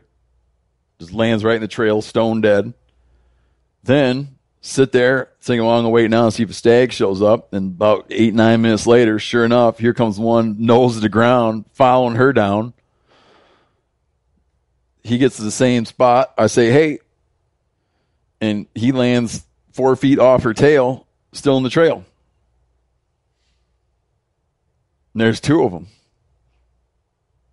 Then you need to get out of my seat. It's amazing. There's a certain cockiness that comes with muscle. I will tell you, standing or sitting in that tripod blind, like totally man-made blind sticking out of the marsh, there was a certain feeling of like laziness to it. Maybe you look not lazy because I could see with my binoculars. It was just like I couldn't. There's no. Like I just had this like almost a feeling of like sitting on the toilet, like just was like nah. And Giannis and I were definitely like crammed in there, you know. But then getting in the climbing stand or just being in any of the other stands, I felt like I was way more of an active participant. Yeah, you looked like compromised up in that thing. Yeah, and I was just like, man, I think I told you, I was like, man, I feel like a sore dick sticking out here. No, I know like, what you're talking about. Yeah, that spoke to me. Sticking out like a sore dick. You had done the work of probably the hard work it took to place that stand. You'd probably have a different feeling about it. Yeah, you show up and climb up in some other dude's tripod stand. Right. Yeah. It's the only thing out there. You know, it's a good view out there, though. It's a heck of a view, yeah. No, it's a gorgeous spot. Great way to learn about the critter. Yeah, it's just the observation, man. And we haven't even talked about the wide array of vocalizations. Unbelievable. Because the first that I sat out, because I had been sitting in the woods where you can't see anything beyond archery range, like you're in the thickets, you know, and you're not seeing all the stuff that doesn't matter. Anything you see like matters right now, right? Because they're close when you're in the woods or in the brush. But then you get out in the open marsh and you're seeing a lot of stuff that doesn't really matter with your bow, matters with your muzzleloader. But you get to just observe their movements. And some of the things that struck me most was, one, how aggressive the stags are to the hinds. Mm-hmm. Like mean, gang piling them. Oh, yeah, 3 of them on one. Mm-hmm. Like, because the ratios are like, there's a really high stag to hind ratio. And they get on some of them and just chase them. 3 of them on them. Relentless, yeah. And how much they mess with each other. They're like little bullies, man. They're like the dudes in like little guys, like the dudes in high school that were on the wrestling team, man. So they remind me of like always like messing with each other and fighting and punching each other and zapping each other's nuts and stuff. It's just like like those kind of dudes, like high school wrestler guys, man.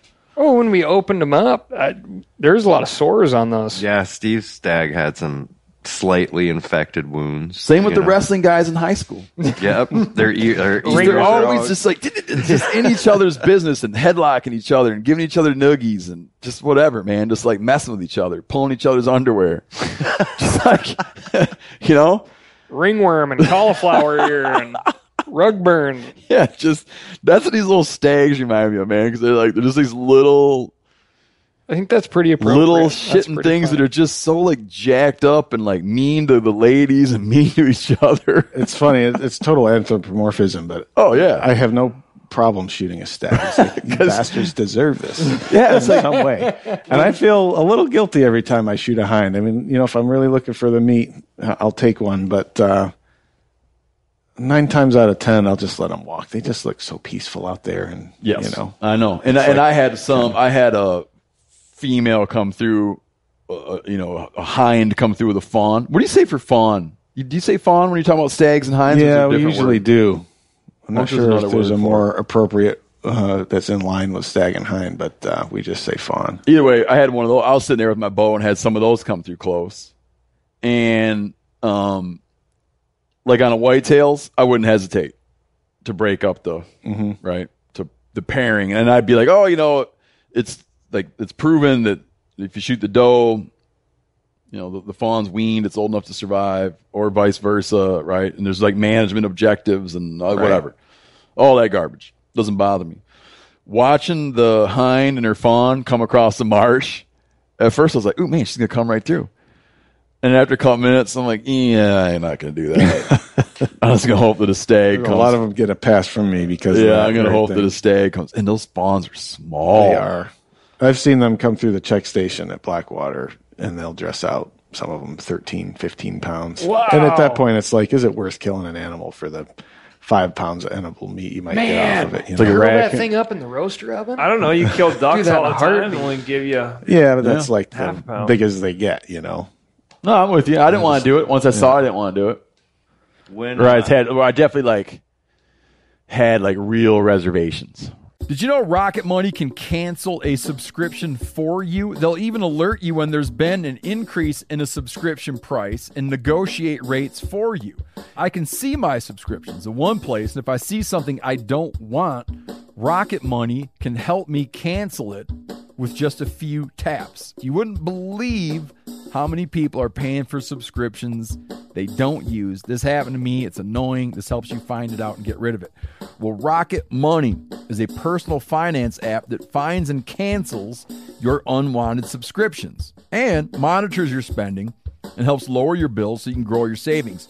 Rocket Money has over 5 million users and has saved a total of $500 million in canceled subscriptions, saving members up to $740 a year when using all of the app's features. Stop wasting money on things you don't use. Cancel your unwanted subscriptions by going to rocketmoney.com/meateater. That's rocketmoney.com/meateater. rocketmoney.com/meateater.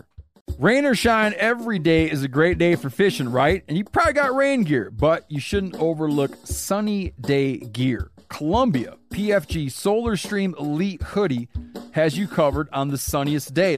Man, I was just in Hawaii and I had my Columbia PFG Solar Stream Elite Hoodie with me. And here's the deal. We're in and out of the water all the time, getting in to go spearfishing, getting out, taking the kids to the beach. I'm not going to mess around all day, putting sunscreen on, then having to get washed off. I just run a hoodie. I mean, who wouldn't trade a sunburn for a trophy fish? But why do it if you don't have to, especially when this Solar Stream Elite Hoodie is built with broad spectrum UV protection. We're talking UPF 50, and it has airflow so you don't overheat. And what's the alternative? Putting down the rod every half hour so you can slather on some sunscreen. Seems like an easy choice to me.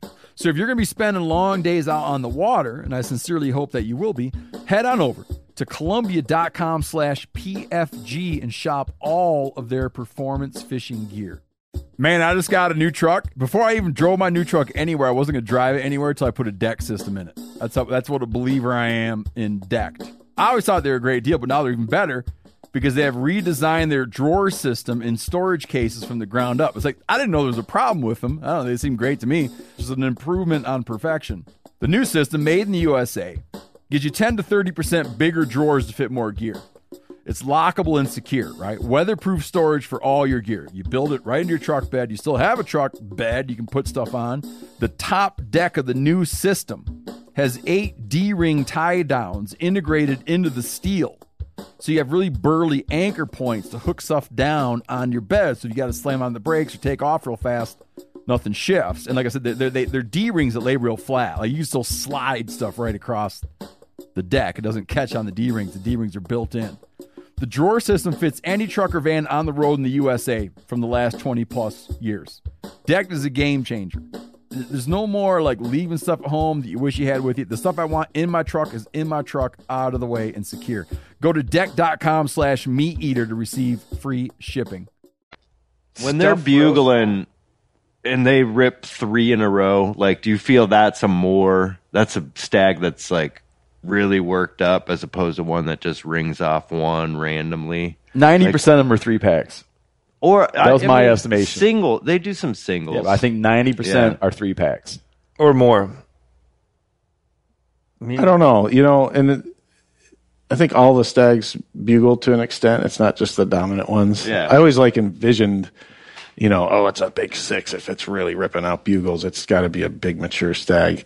And I had one that I called in. Actually, got it on video on my phone.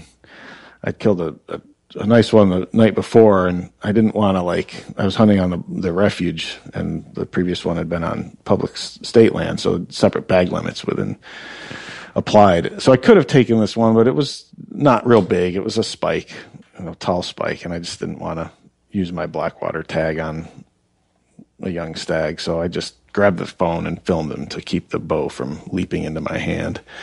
And he comes all the way across the marsh. I'd called him in, and he got within 20 yards of my stand and was just milling around. And all of a sudden, he ripped out a bugle that was like blood curdling. Yeah, and I had it all on video. I've been trying to catch that on either audio or video for the years I've been hunting them. I always just get like the last 2 or 1.5 of that 3-pack. But this guy just went off, and he sounded as big and bad as any stag I've ever heard. And, he was a fairly young stag. So I think they all call like that. But you can't judge a stag by his bugle. And they make a ear sound. Yeah, it starts as a real high-pitched kind of and it turns into this sort of groany, moaning kind of sound. The Kiwis calling it the hee-haw, which if you kind of stretch that out, it sounds kind of like that. And that seems to be... I usually, when I see that happening or imagine it happening, it seems like it's a doe who's tending a stag. Stag is tending a doe. Yeah. It's like a frustration sort of sound. And then you'll hear also just a groan. Right. And then you'll sometimes hear him just growl like, and that's you got to be fairly close. That's when they lay their antlers on their back. Yeah. Right? And that's usually when they're encountering another stag and tell them, like, get out, buddy. This is my spot. We watched one come up to 2 that were fighting, and I couldn't hear them because it's too far away, but I was watching them through my Nox.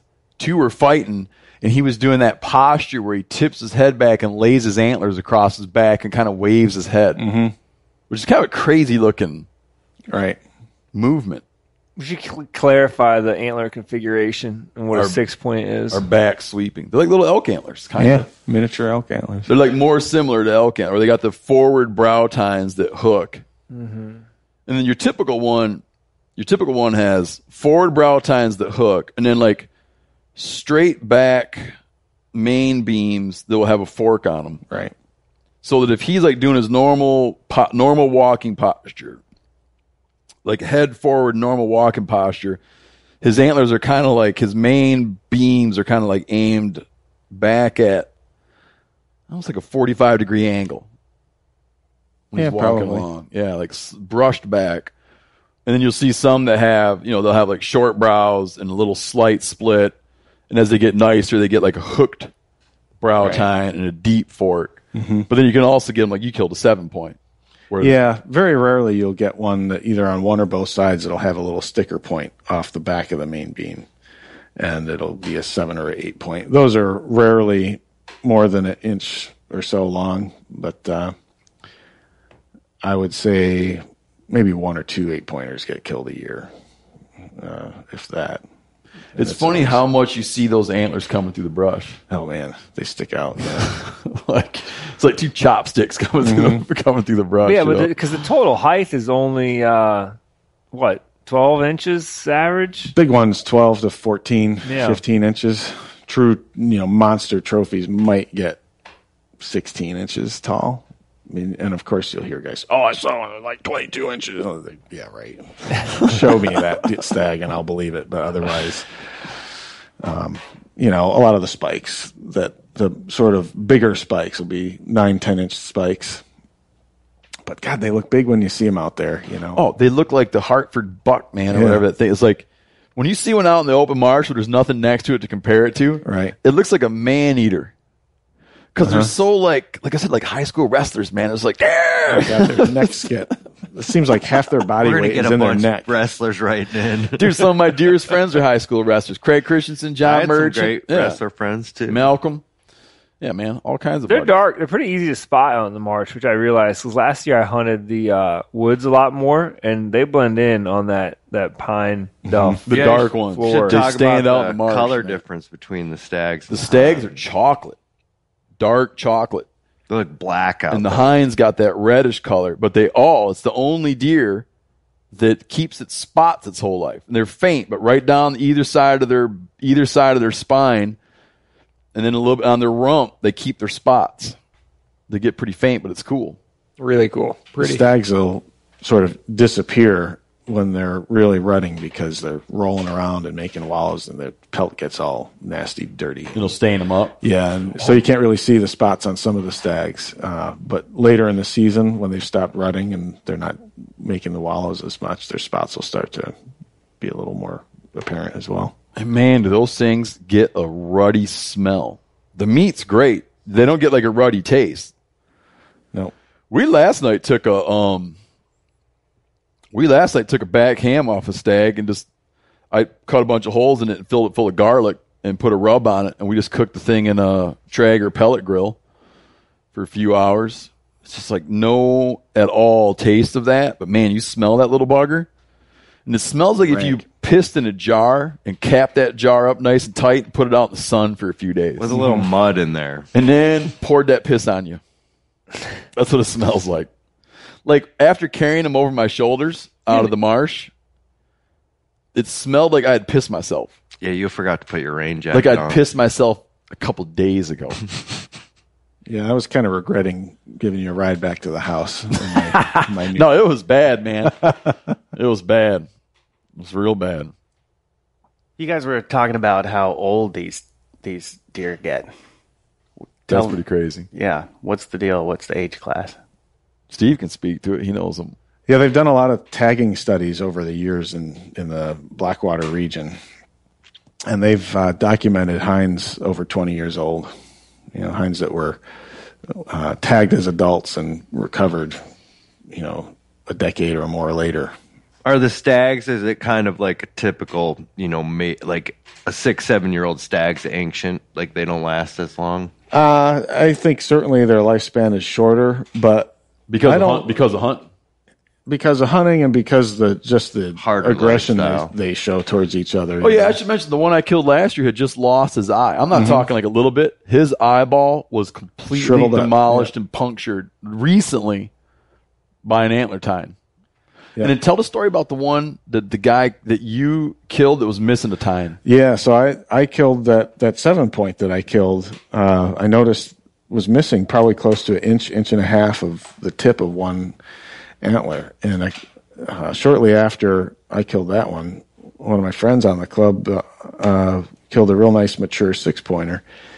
And when he took it to the taxidermist, they were caping it out, and they found a piece of bone about an inch and a half long, antler, stuck in its neck, like right behind the skull. And so he kept it and brought it over, and we matched it up, and it was a perfect match to the antlers from the one I'd shot. Did you glue it back on there? No, he kept it. He kept it? He kept it, yeah. What? This is his trophy. Dirty dog. Really? He didn't give it to you? Yeah. Did you ask him for What's it? his name? No. Let's call him out. No, I'm not going to call him. He's a big fan, actually. You know who you are. Dude. You owe that. That is Steve Kendrod's antler point, man. Really? You was should wear in that the as other guy's animal. as a little necklace, man. Or place it someplace independently. Or make your wife You need an a earring. clubhouse. Does your Makes wife us- wear 2 earrings or 1 earring? 2. Generally 2. Too bad, because she's like a 1. She ran 1. You could make her a sweet earring. I made my wife turkey spur earrings that she wears. Oh, yeah? Yeah. Huh. You know, like when you set that little mount that you set a crystal in? Like people who are into crystals, they'll have like a little mount and you like put a crystal up in there and pinch the mount. Yeah. I had a jeweler take those type of mounts and I sawed off turkey spurs, big, nice, pointy turkey spurs, sawed them off and had them set the spurs in those mounts. Cool. And now and then, when the occasion's right, she will wear her turkey spur earrings, Interesting. which I like a whole bunch. The only people that know what that is are people who you'd figure would know what that is. Yeah. It's an insider thing. Right. Something else just popped in my head. I can't think of what I was going to mention. We covered the vocalizations, which are many. Yeah, I'd like to give a shout out to the guy that makes that bugle call because it's He can't sell many. Yeah, I've got mixed feelings on helping them market them because I don't want everyone and their brother to have one of these things. But yeah, you don't want to turn into one of those calls where everybody has the same call and it stops working. The hoochie mama of Sika calls. Yeah, it is hands down the best. Yeah, Just a little reminder. It catches that sort of low growly sound that it starts and ends with, and it's real subtle. Yeah, it's real subtle, but to me, it's part of the authenticity of the call. And I've listened to many of your podcasts where you talk about turkeys and do game animals really need it to sound perfect to trigger the sort of response you're looking for? And probably not, but for me, just the confidence of coming as close to the real thing as I can is part of what I personally need to feel comfortable calling. To feel comfortable blowing it. Yeah, and this call I think just nails it. It's called the Nordic Sika, and it's made by a guy I met out of Sweden. Oh. He's got a whole line of predator calls and stuff like that. So it definitely, I don't go in the woods in October without it around my neck. Without your Nordic Sika. Yeah. When does the rut start and like how long does it last? Is it basically the whole month of October or? I would say, if I were to pick 2 weeks to hunt out of the entire season, it would be starting with Columbus Day for the next 2 weeks. The sort of middle 2 weeks, second and third weeks of October probably will encompass the peak of the rut, but they'll start late September, early October, but they don't really get cranked up until about Columbus Day, it seems. And it's over by Halloween. Yeah, generally. You'll get little pulses of activity, and I've seen stags chasing hinds in November and even into December. But do you use calls in those later seasons? I do. They don't seem to be as responsive to them, though, especially the stag calls. The cow calls, you could stop one with it or what. Yeah. Can you tell the story about the flood and the Sika bucks that were tied together? Yeah. Back in 2002, we had Hurricane Isabel came through, and there was a tremendous storm surge that flooded out most of southern Dorchester County. And it pushed a bunch of flotsam and just debris, all kinds of stuff, way up into the woods and marshes and whatnot. And I'd taken a friend of mine on this property that I lived on in southern Dorchester, in Crapo, Maryland. And I had to leave him on his own for a couple hours midday. And when I came back, he said, "Hey, man, I found 2 dead stags that someone tied together." I was like, "What?" So that's weird. And I said, "Show me." So we went and we walked over to where he'd found them. And indeed, it was 2 real nice, mature 6-point stags that had gotten tangled up in a length of crab buoy line. Probably, I don't know, if you stretched it all out, it's probably 50 or 60 feet of bunch of line. Yeah, and the one stag that had, and when they wallow and they spar and, make little rubs on trees, they just whip their heads all around. And he must have looped this rope up somehow, and then the weight of the buoy, it just kind of kept swinging around, and it just, perfect, like figure 8 around his, so this big wad of rope hanging around his antlers at the base of it. And then a long loop had formed at one point, and he got in a tussle with this other stag, and that loop got around the other stag's antler and twisted up to the point where it couldn't free itself. And you could see it also like tangled up in greenbrier and all kinds of stuff. It'd been a big struggle. And both also, stags, you feel they were still laying where they had met their death. Oh yeah, they were tied up. No one had touched them. Okay. I mean, they were still like tied up with the brush and stuff. Yeah, I had to cut away all the greenbrier that there was twisted up in the rope and everything. So, yeah, it was completely just a freak of nature kind of thing. The only thing humans had to do with it was the fact that we were the originator of the rope and buoy. So this one stag had a crab buoy hanging right on his forehead, and another dead stag with about a 3-foot loop. And you kept those skulls and keep them tied up. Yeah, I boiled them out, cleaned them up just as they were. I haven't separated them or anything. Wow. And when you get your antler point back from that dude, you can make just a little display, man, of like the buoy one, his buddy that he's tied up to, the little point. Yeah. The other stag. It'll be like a nice little, you'll be able to have people come over and you'll catch them looking at that little display and you'll be like, see that? Stag Wars. Yep. See that? Let me tell you. Yeah. Right. But right now, can't tell that story. Nope. because that guy stole your thing.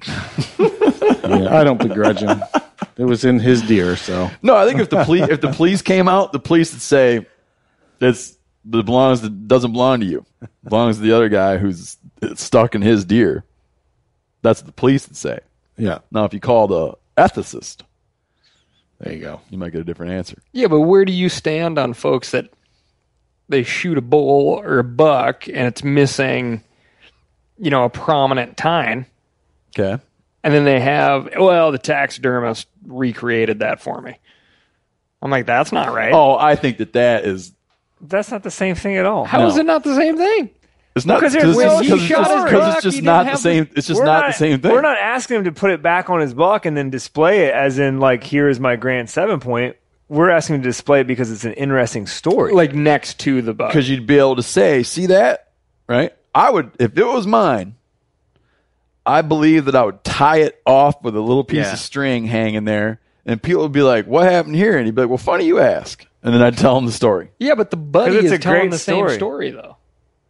No one's going to ask him why he's got a little hunk of antler. What if it's hanging from a string off of his buck?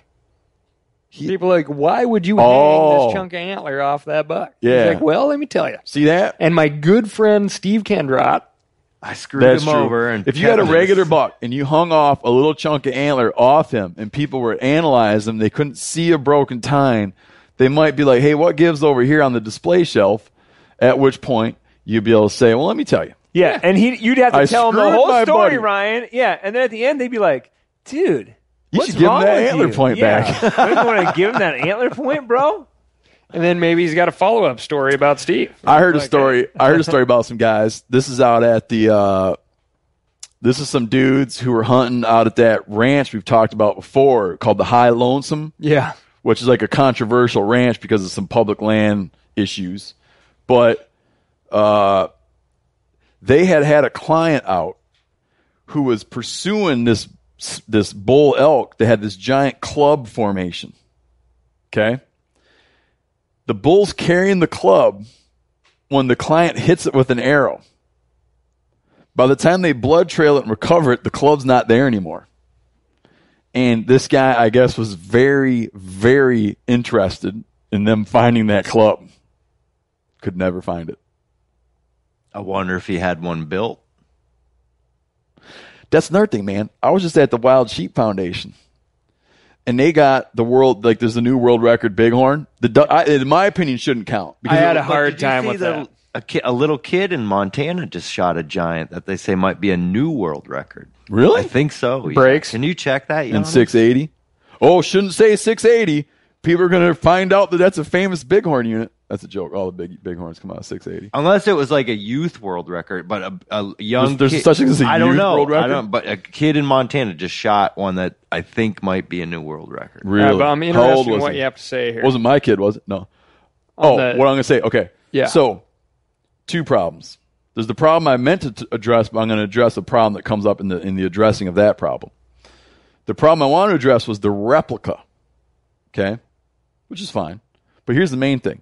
There's a new world record bighorn because there's this big ass lake, Flathead Lake. It's a natural lake, 20 miles long, some miles wide, big ass lake. Out in the middle of this big lake is a thing called Wild Horse Island. And at one point in time, it was supposed to be a utopia. Like a guy owned Wild Horse Island, and he was going to have like an economist, a sociologist. Like he's going to bring out all these experts and create this utopia where they would solve all of the world's problems on this little island. As utopias are wont to do, it failed and just became like regular people's have places out there. But there's also some public property out there and some old orchards and all this kind of stuff. And at some point in time, a bunch of bighorns got put out there. And it's been pretty valuable over the years because they have used bighorns from Wild Horse Island to help do repopulations of other areas to bring in genetic diversity. So you'd grab one from bighorn. And at times they've taken bighorns from other locations and brought them out and put them on Wild Horse Island to help the genetic diversity on Wild Horse Island. So it's just like important little part of bighornness. But there's no predation to speak of. There's absolutely no hunting. And it's kind of like, because it's out on an island, it kind of functions, in my mind, as a sort of zoo. Yeah. I've been out there, and you can pretty much walk up and grab the bighorns, right? They're kind of like, they're tame. Yeah, because there's a lot of recreation on that island. There's a lot of hikers. And Yeah, I remember standing out there on Wild Horse Island one time, and I was counting how many times one was going to hit a ponderosa pine. I think he hit it 72 times in a row or something.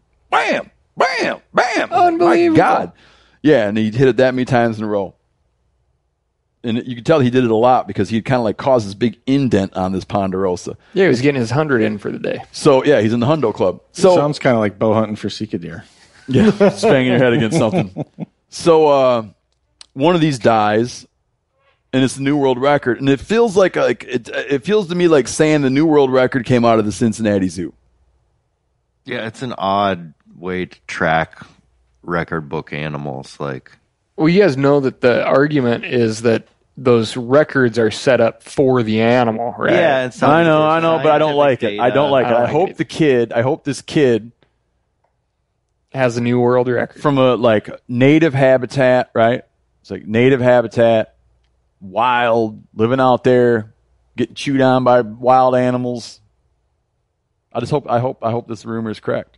But again, you're looking at like what can happen, like what is the greatest size one of these can achieve, and I accept that it's the biggest one, but it's a bummer to me that it came from like a little zoo island. Yeah. And I'm trivializing it and being a little bit reductive, but that's just my initial take on it. Right, because you're right. It is important because that is a herd of bighorns that hasn't been subjected to any disease. Yeah. So what were you talking about replicas as far as that? Well, I walk in and there it is. And holy shit, is that thing big, man.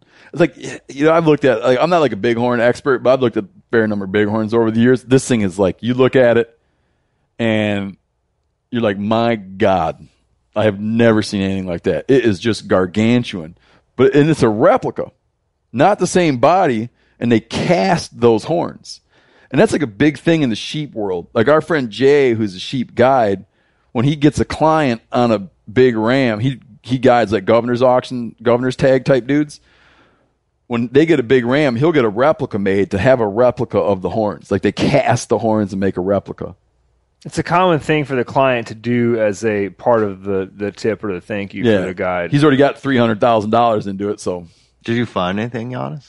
Yeah, so it was actually killed last fall, October 20th, 2017. It's still not. It still has to go through some more scoring, by B&C. Cause, it has to go through a couple panels to be certified or not. But anyways, it's 8 inches shy of that big one from. 8 inches? You're not going to make that up. No, you're not going to make that up. But what it is that it's it ties the world record hunter killed sheep. There you go. It's like a 12-year-old kid, right? Young kid? 20. Oh. No, not even a kid. I don't know. Come on, Brody. I just heard it in Hey, passing, you know what? man. To your credit, you did ask him to look it up. Yeah. As my kids say, type it up. Fact-checking. Trust but verify. Boys, it's time to do some closing statements. I'm sorry, but it's come to that time. We have to leave in an hour for the airport. I don't have any. I'm good. No, I got one. My boy the other day was looking at, speaking of Packers, my boy, I just heard about this, was looking at a horse. And he says, man, that horse has a poop that just won't come out. And someone pointed out to him that that's in fact not a poop that won't come out. This is reproductive organ. And he was saying, I'm glad I don't need to carry one around like that. I'm glad I got a small one. So it's good to have that perspective. Just be thankful for what you got. That's my closing thought. Be thankful for what you got, ladies and gentlemen. 2, 1, whatever. Lauren? Thanks again for having me. I didn't have a lot of contribution there, but it sure was fun coming out here and shooting Sika deer, not only from the tree stand, but to get to experience it from the ground. And it was awesome. You know what I think your concluding thought should be? You should say hi to the dude in New Zealand. Yeah, hey to Ben Brown. Thanks for being a fan and listening. And that's pretty cool that he heard us all the way from Montana. Yep. High country cameraman, Lauren. Hey, Ben. In the spirit of Steve's apology for the Washington elk hunt, I'd issue like a semi-fair warning. Like, like if you're thinking about coming out here to hunt these things, which you should do, just know that it's like not a slam dunk. Like, it's going to be a way different hunt than what I think a lot of people are expecting. They're going to be hard to find and like hard to scout, and yeah, it's kind of you probably have to come do, but you might need to come do it a few times to get it dialed. Yeah, fully agree. Since we've kind of talked about where they live, if you're going to come here, just be prepared. Yeah, it's not like showing up somewhere to go squirrel hunting or Yeah. something. You have to like figure it out a little bit. But I want to come and do it for sure. You're fired up. Yeah, man, they're cool. Oh, Real so cool. cool. I wish they were native, man. I'm We a gotta wildlife have that native. discussion. Like Cal and I were talking about that a little bit. Like, is there a point at which something becomes native? Honorary native. Yeah. Honorary native. If there is, I feel that they've achieved it because, like I said, they've woven themselves into the cultural fabric of the East Shore. Yeah. With humans, all you have to do is be born there. I know. Well, not even. I mean, you could be born there, but Naturalized. Yeah, naturalized. That's right. Good stuff, Brody. All right, ladies and gentlemen, Brody Henderson. take it easy. Steven. Just grateful for the opportunity to work with you guys this week. It was exciting to see how the sausage is made, so to speak, for a meat eater episode. You ever read Upton Sinclair's The Jungle? No. About how the sausage is made? No. My I think God, I was I've been supposed poisoned. to. One of the books I skipped in high school that I was supposed to read, or don't remember at least. But no, it was great to work with you guys, and it was fun to see a couple real experienced consummate hunters put back on the early stages of the learning curve. The enthusiasm I saw in you guys coming back, seeing something new, and trying to suss out how these animals work and what makes them tick and how to be successful. It was cool for me to see that because I think a lot of folks assume that you guys are so good at what you do that it becomes sort of blasé after a while. And I got to see firsthand that sort of enthusiasm and appreciation for the resource and respect for the animals that you guys have. And I think that's what makes Meat Eater so special, is it really shines through in the products, the podcast, the show that you do. And, working with the guys behind the scene, my shadow for the week here, Lauren, was a lot of fun. I was not successful in taking a deer, but but here's the thing, though. You put yourself in a position where you're sucking high and tit the whole time, giving us the cherry spots. Well, there's a little bit of that. Yeah. I wanted to. Yeah, make sure you let us guys had a good us time. go to all the hot spots, and you go up and just figure something out to not get in our way. Yeah. If I was you, I'd been like, boys, I've just found they really like it right here by the truck. I'll go back into the marsh. Don't forget the bug spray. No, I definitely wanted to see you be successful. And I think you got some great footage, and be looking forward to whenever it comes out and airs. And then my final concluder is to my friend Johan, who has the other piece of the antler. You don't need to send it back to me, buddy. You've got my blessing to keep it. But I know he's a pretty avid listener, so in fact, You'll hear about it. He'll probably be mad that I didn't contact him and tell him to come down and meet you while you're here. So, Cal? Thanks a ton. absolutely. We've been talking about this for a long time, and I got to say, it just exceeded expectations. How'd you guys meet anyway? I was working, literally, I was 4 months into working at First Light, 2012, doing sales, marketing, customer service, a little bit of product. And Steve had gotten a hold of me, and we were... Truthfully, I called the bitch about ripping my knobs, Yeah. and he did me right. And you guys struck up a little friendship. Yeah, That's cute. Absolutely. And he was like, yeah, seek a deer and a longbow, and bet you don't even know what that is. And then the more I got into it, I was like, oh my God, you can call them. Like you can use calls, which is something I love. Doesn't matter if it's ducks or elk or whatever, turkeys, and just something that I hadn't heard of. Tons of public ground. They taste really good. And I had just, as we've discussed, I had just finished Chesapeake, Michener's Chesapeake, like the year before. Yeah. And I feel like he does a great job in this area because the story of the Chesapeake Bay is just this constant change because of, well, now like saltwater encroachment, and it's erosion, right? Yeah. And I think that's one of the coolest things that I kind of came to, and this really is my concluder, is you have so many things that have changed in this area and gone away. All these islands that have fallen into the water and eroded just away. got subsumed by water. Yeah. Yeah, they didn't fall into the water. I want to clarify that. I'm going to disagree. They blew away, right, Steve? What's that? The islands. Washed away. Just got subsumed. They got covered by water. At some point, When the new trees were eroded. here, eroded. The trees. Anyway. Houses too? Go on, Cal. Yeah. I'm following you. And then you have this species,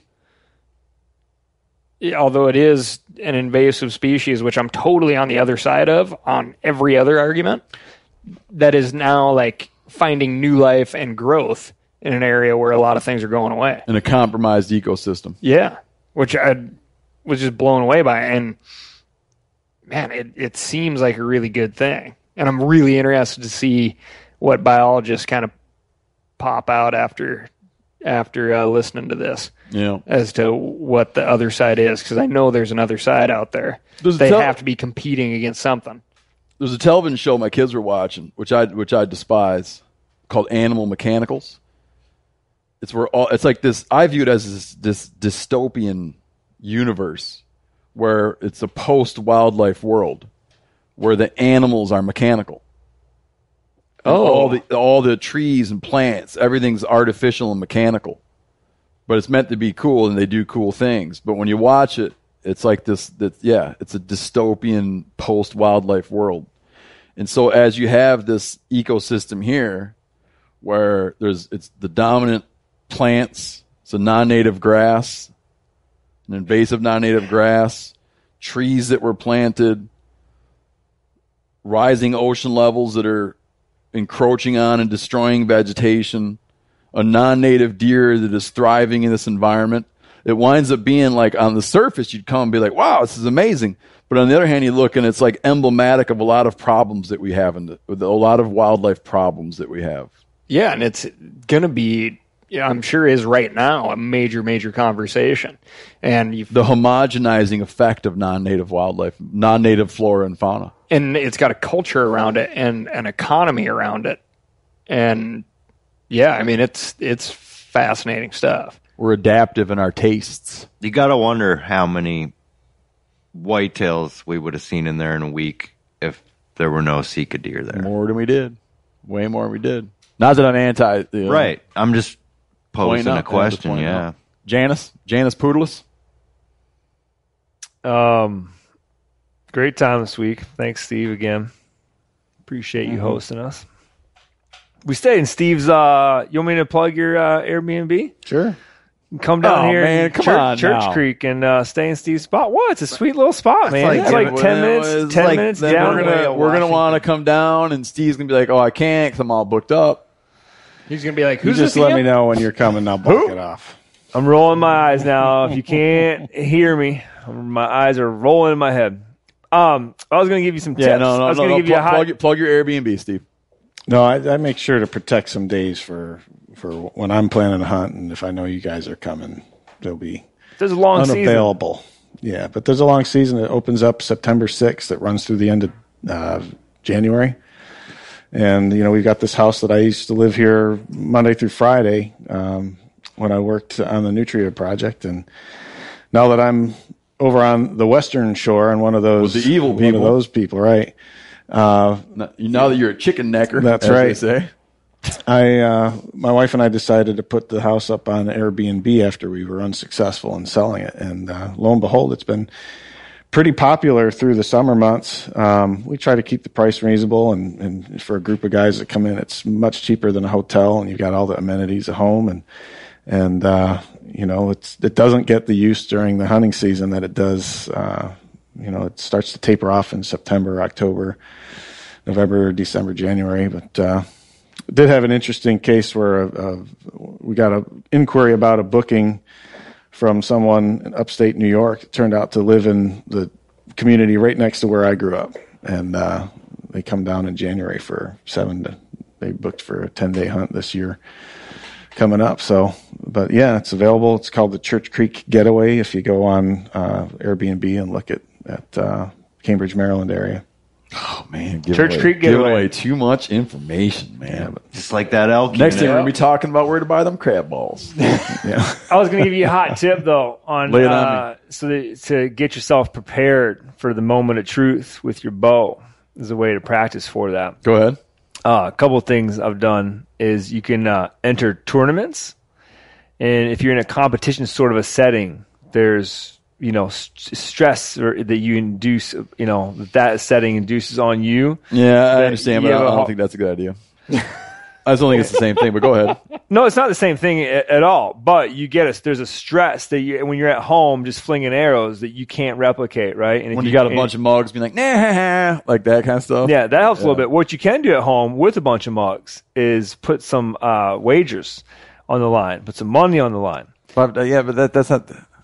Yeah, I appreciate the effort, man, but I don't think this is the same thing. You don't have to tell me if I'm right or wrong. I'm giving you a hot tip as a way to get better at your shooting in that moment of truth to sort of deal with stress. If there's a large sum of money, you are going to force yourself to focus and to block out everything else. And you're not going to allow yourself to go from, oh, I got this thing, into, bah!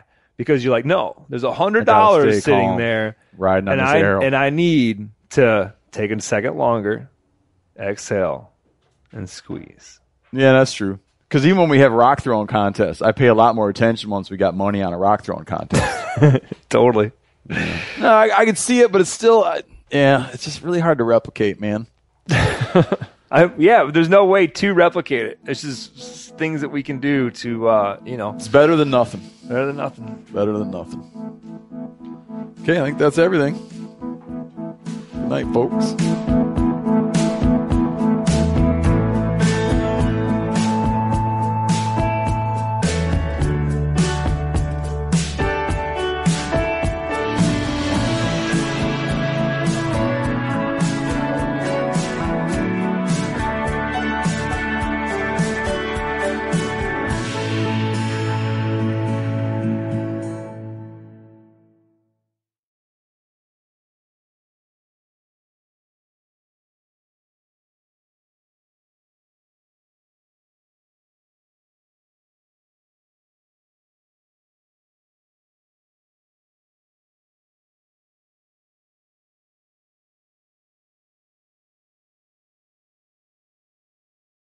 I'm sure a lot of you guys remember the old ceremonial hunting tradition of eating the heart out of the first animal you kill. Meat from those organs are among the most nutrient-rich foods on the planet. You can get those same benefits your ancestors craved via convenient daily capsules from Heart and Soil. Find out more at heartandsoil.co. And remember, use code MeatEater for 10% off your purchase. Outdoor adventure won't wait for engine problems. Things like hard starts, rough performance, and lost fuel economy are often caused by fuel gum and varnish buildup. Seafoam can help your engine run better and last longer. Simply pour a can in your gas tank. Hunters and anglers rely on Seafoam to keep their engines running the way it should the entire season. Pick up a can of Seafoam today at your local auto parts store or visit seafoamworks.com to learn more.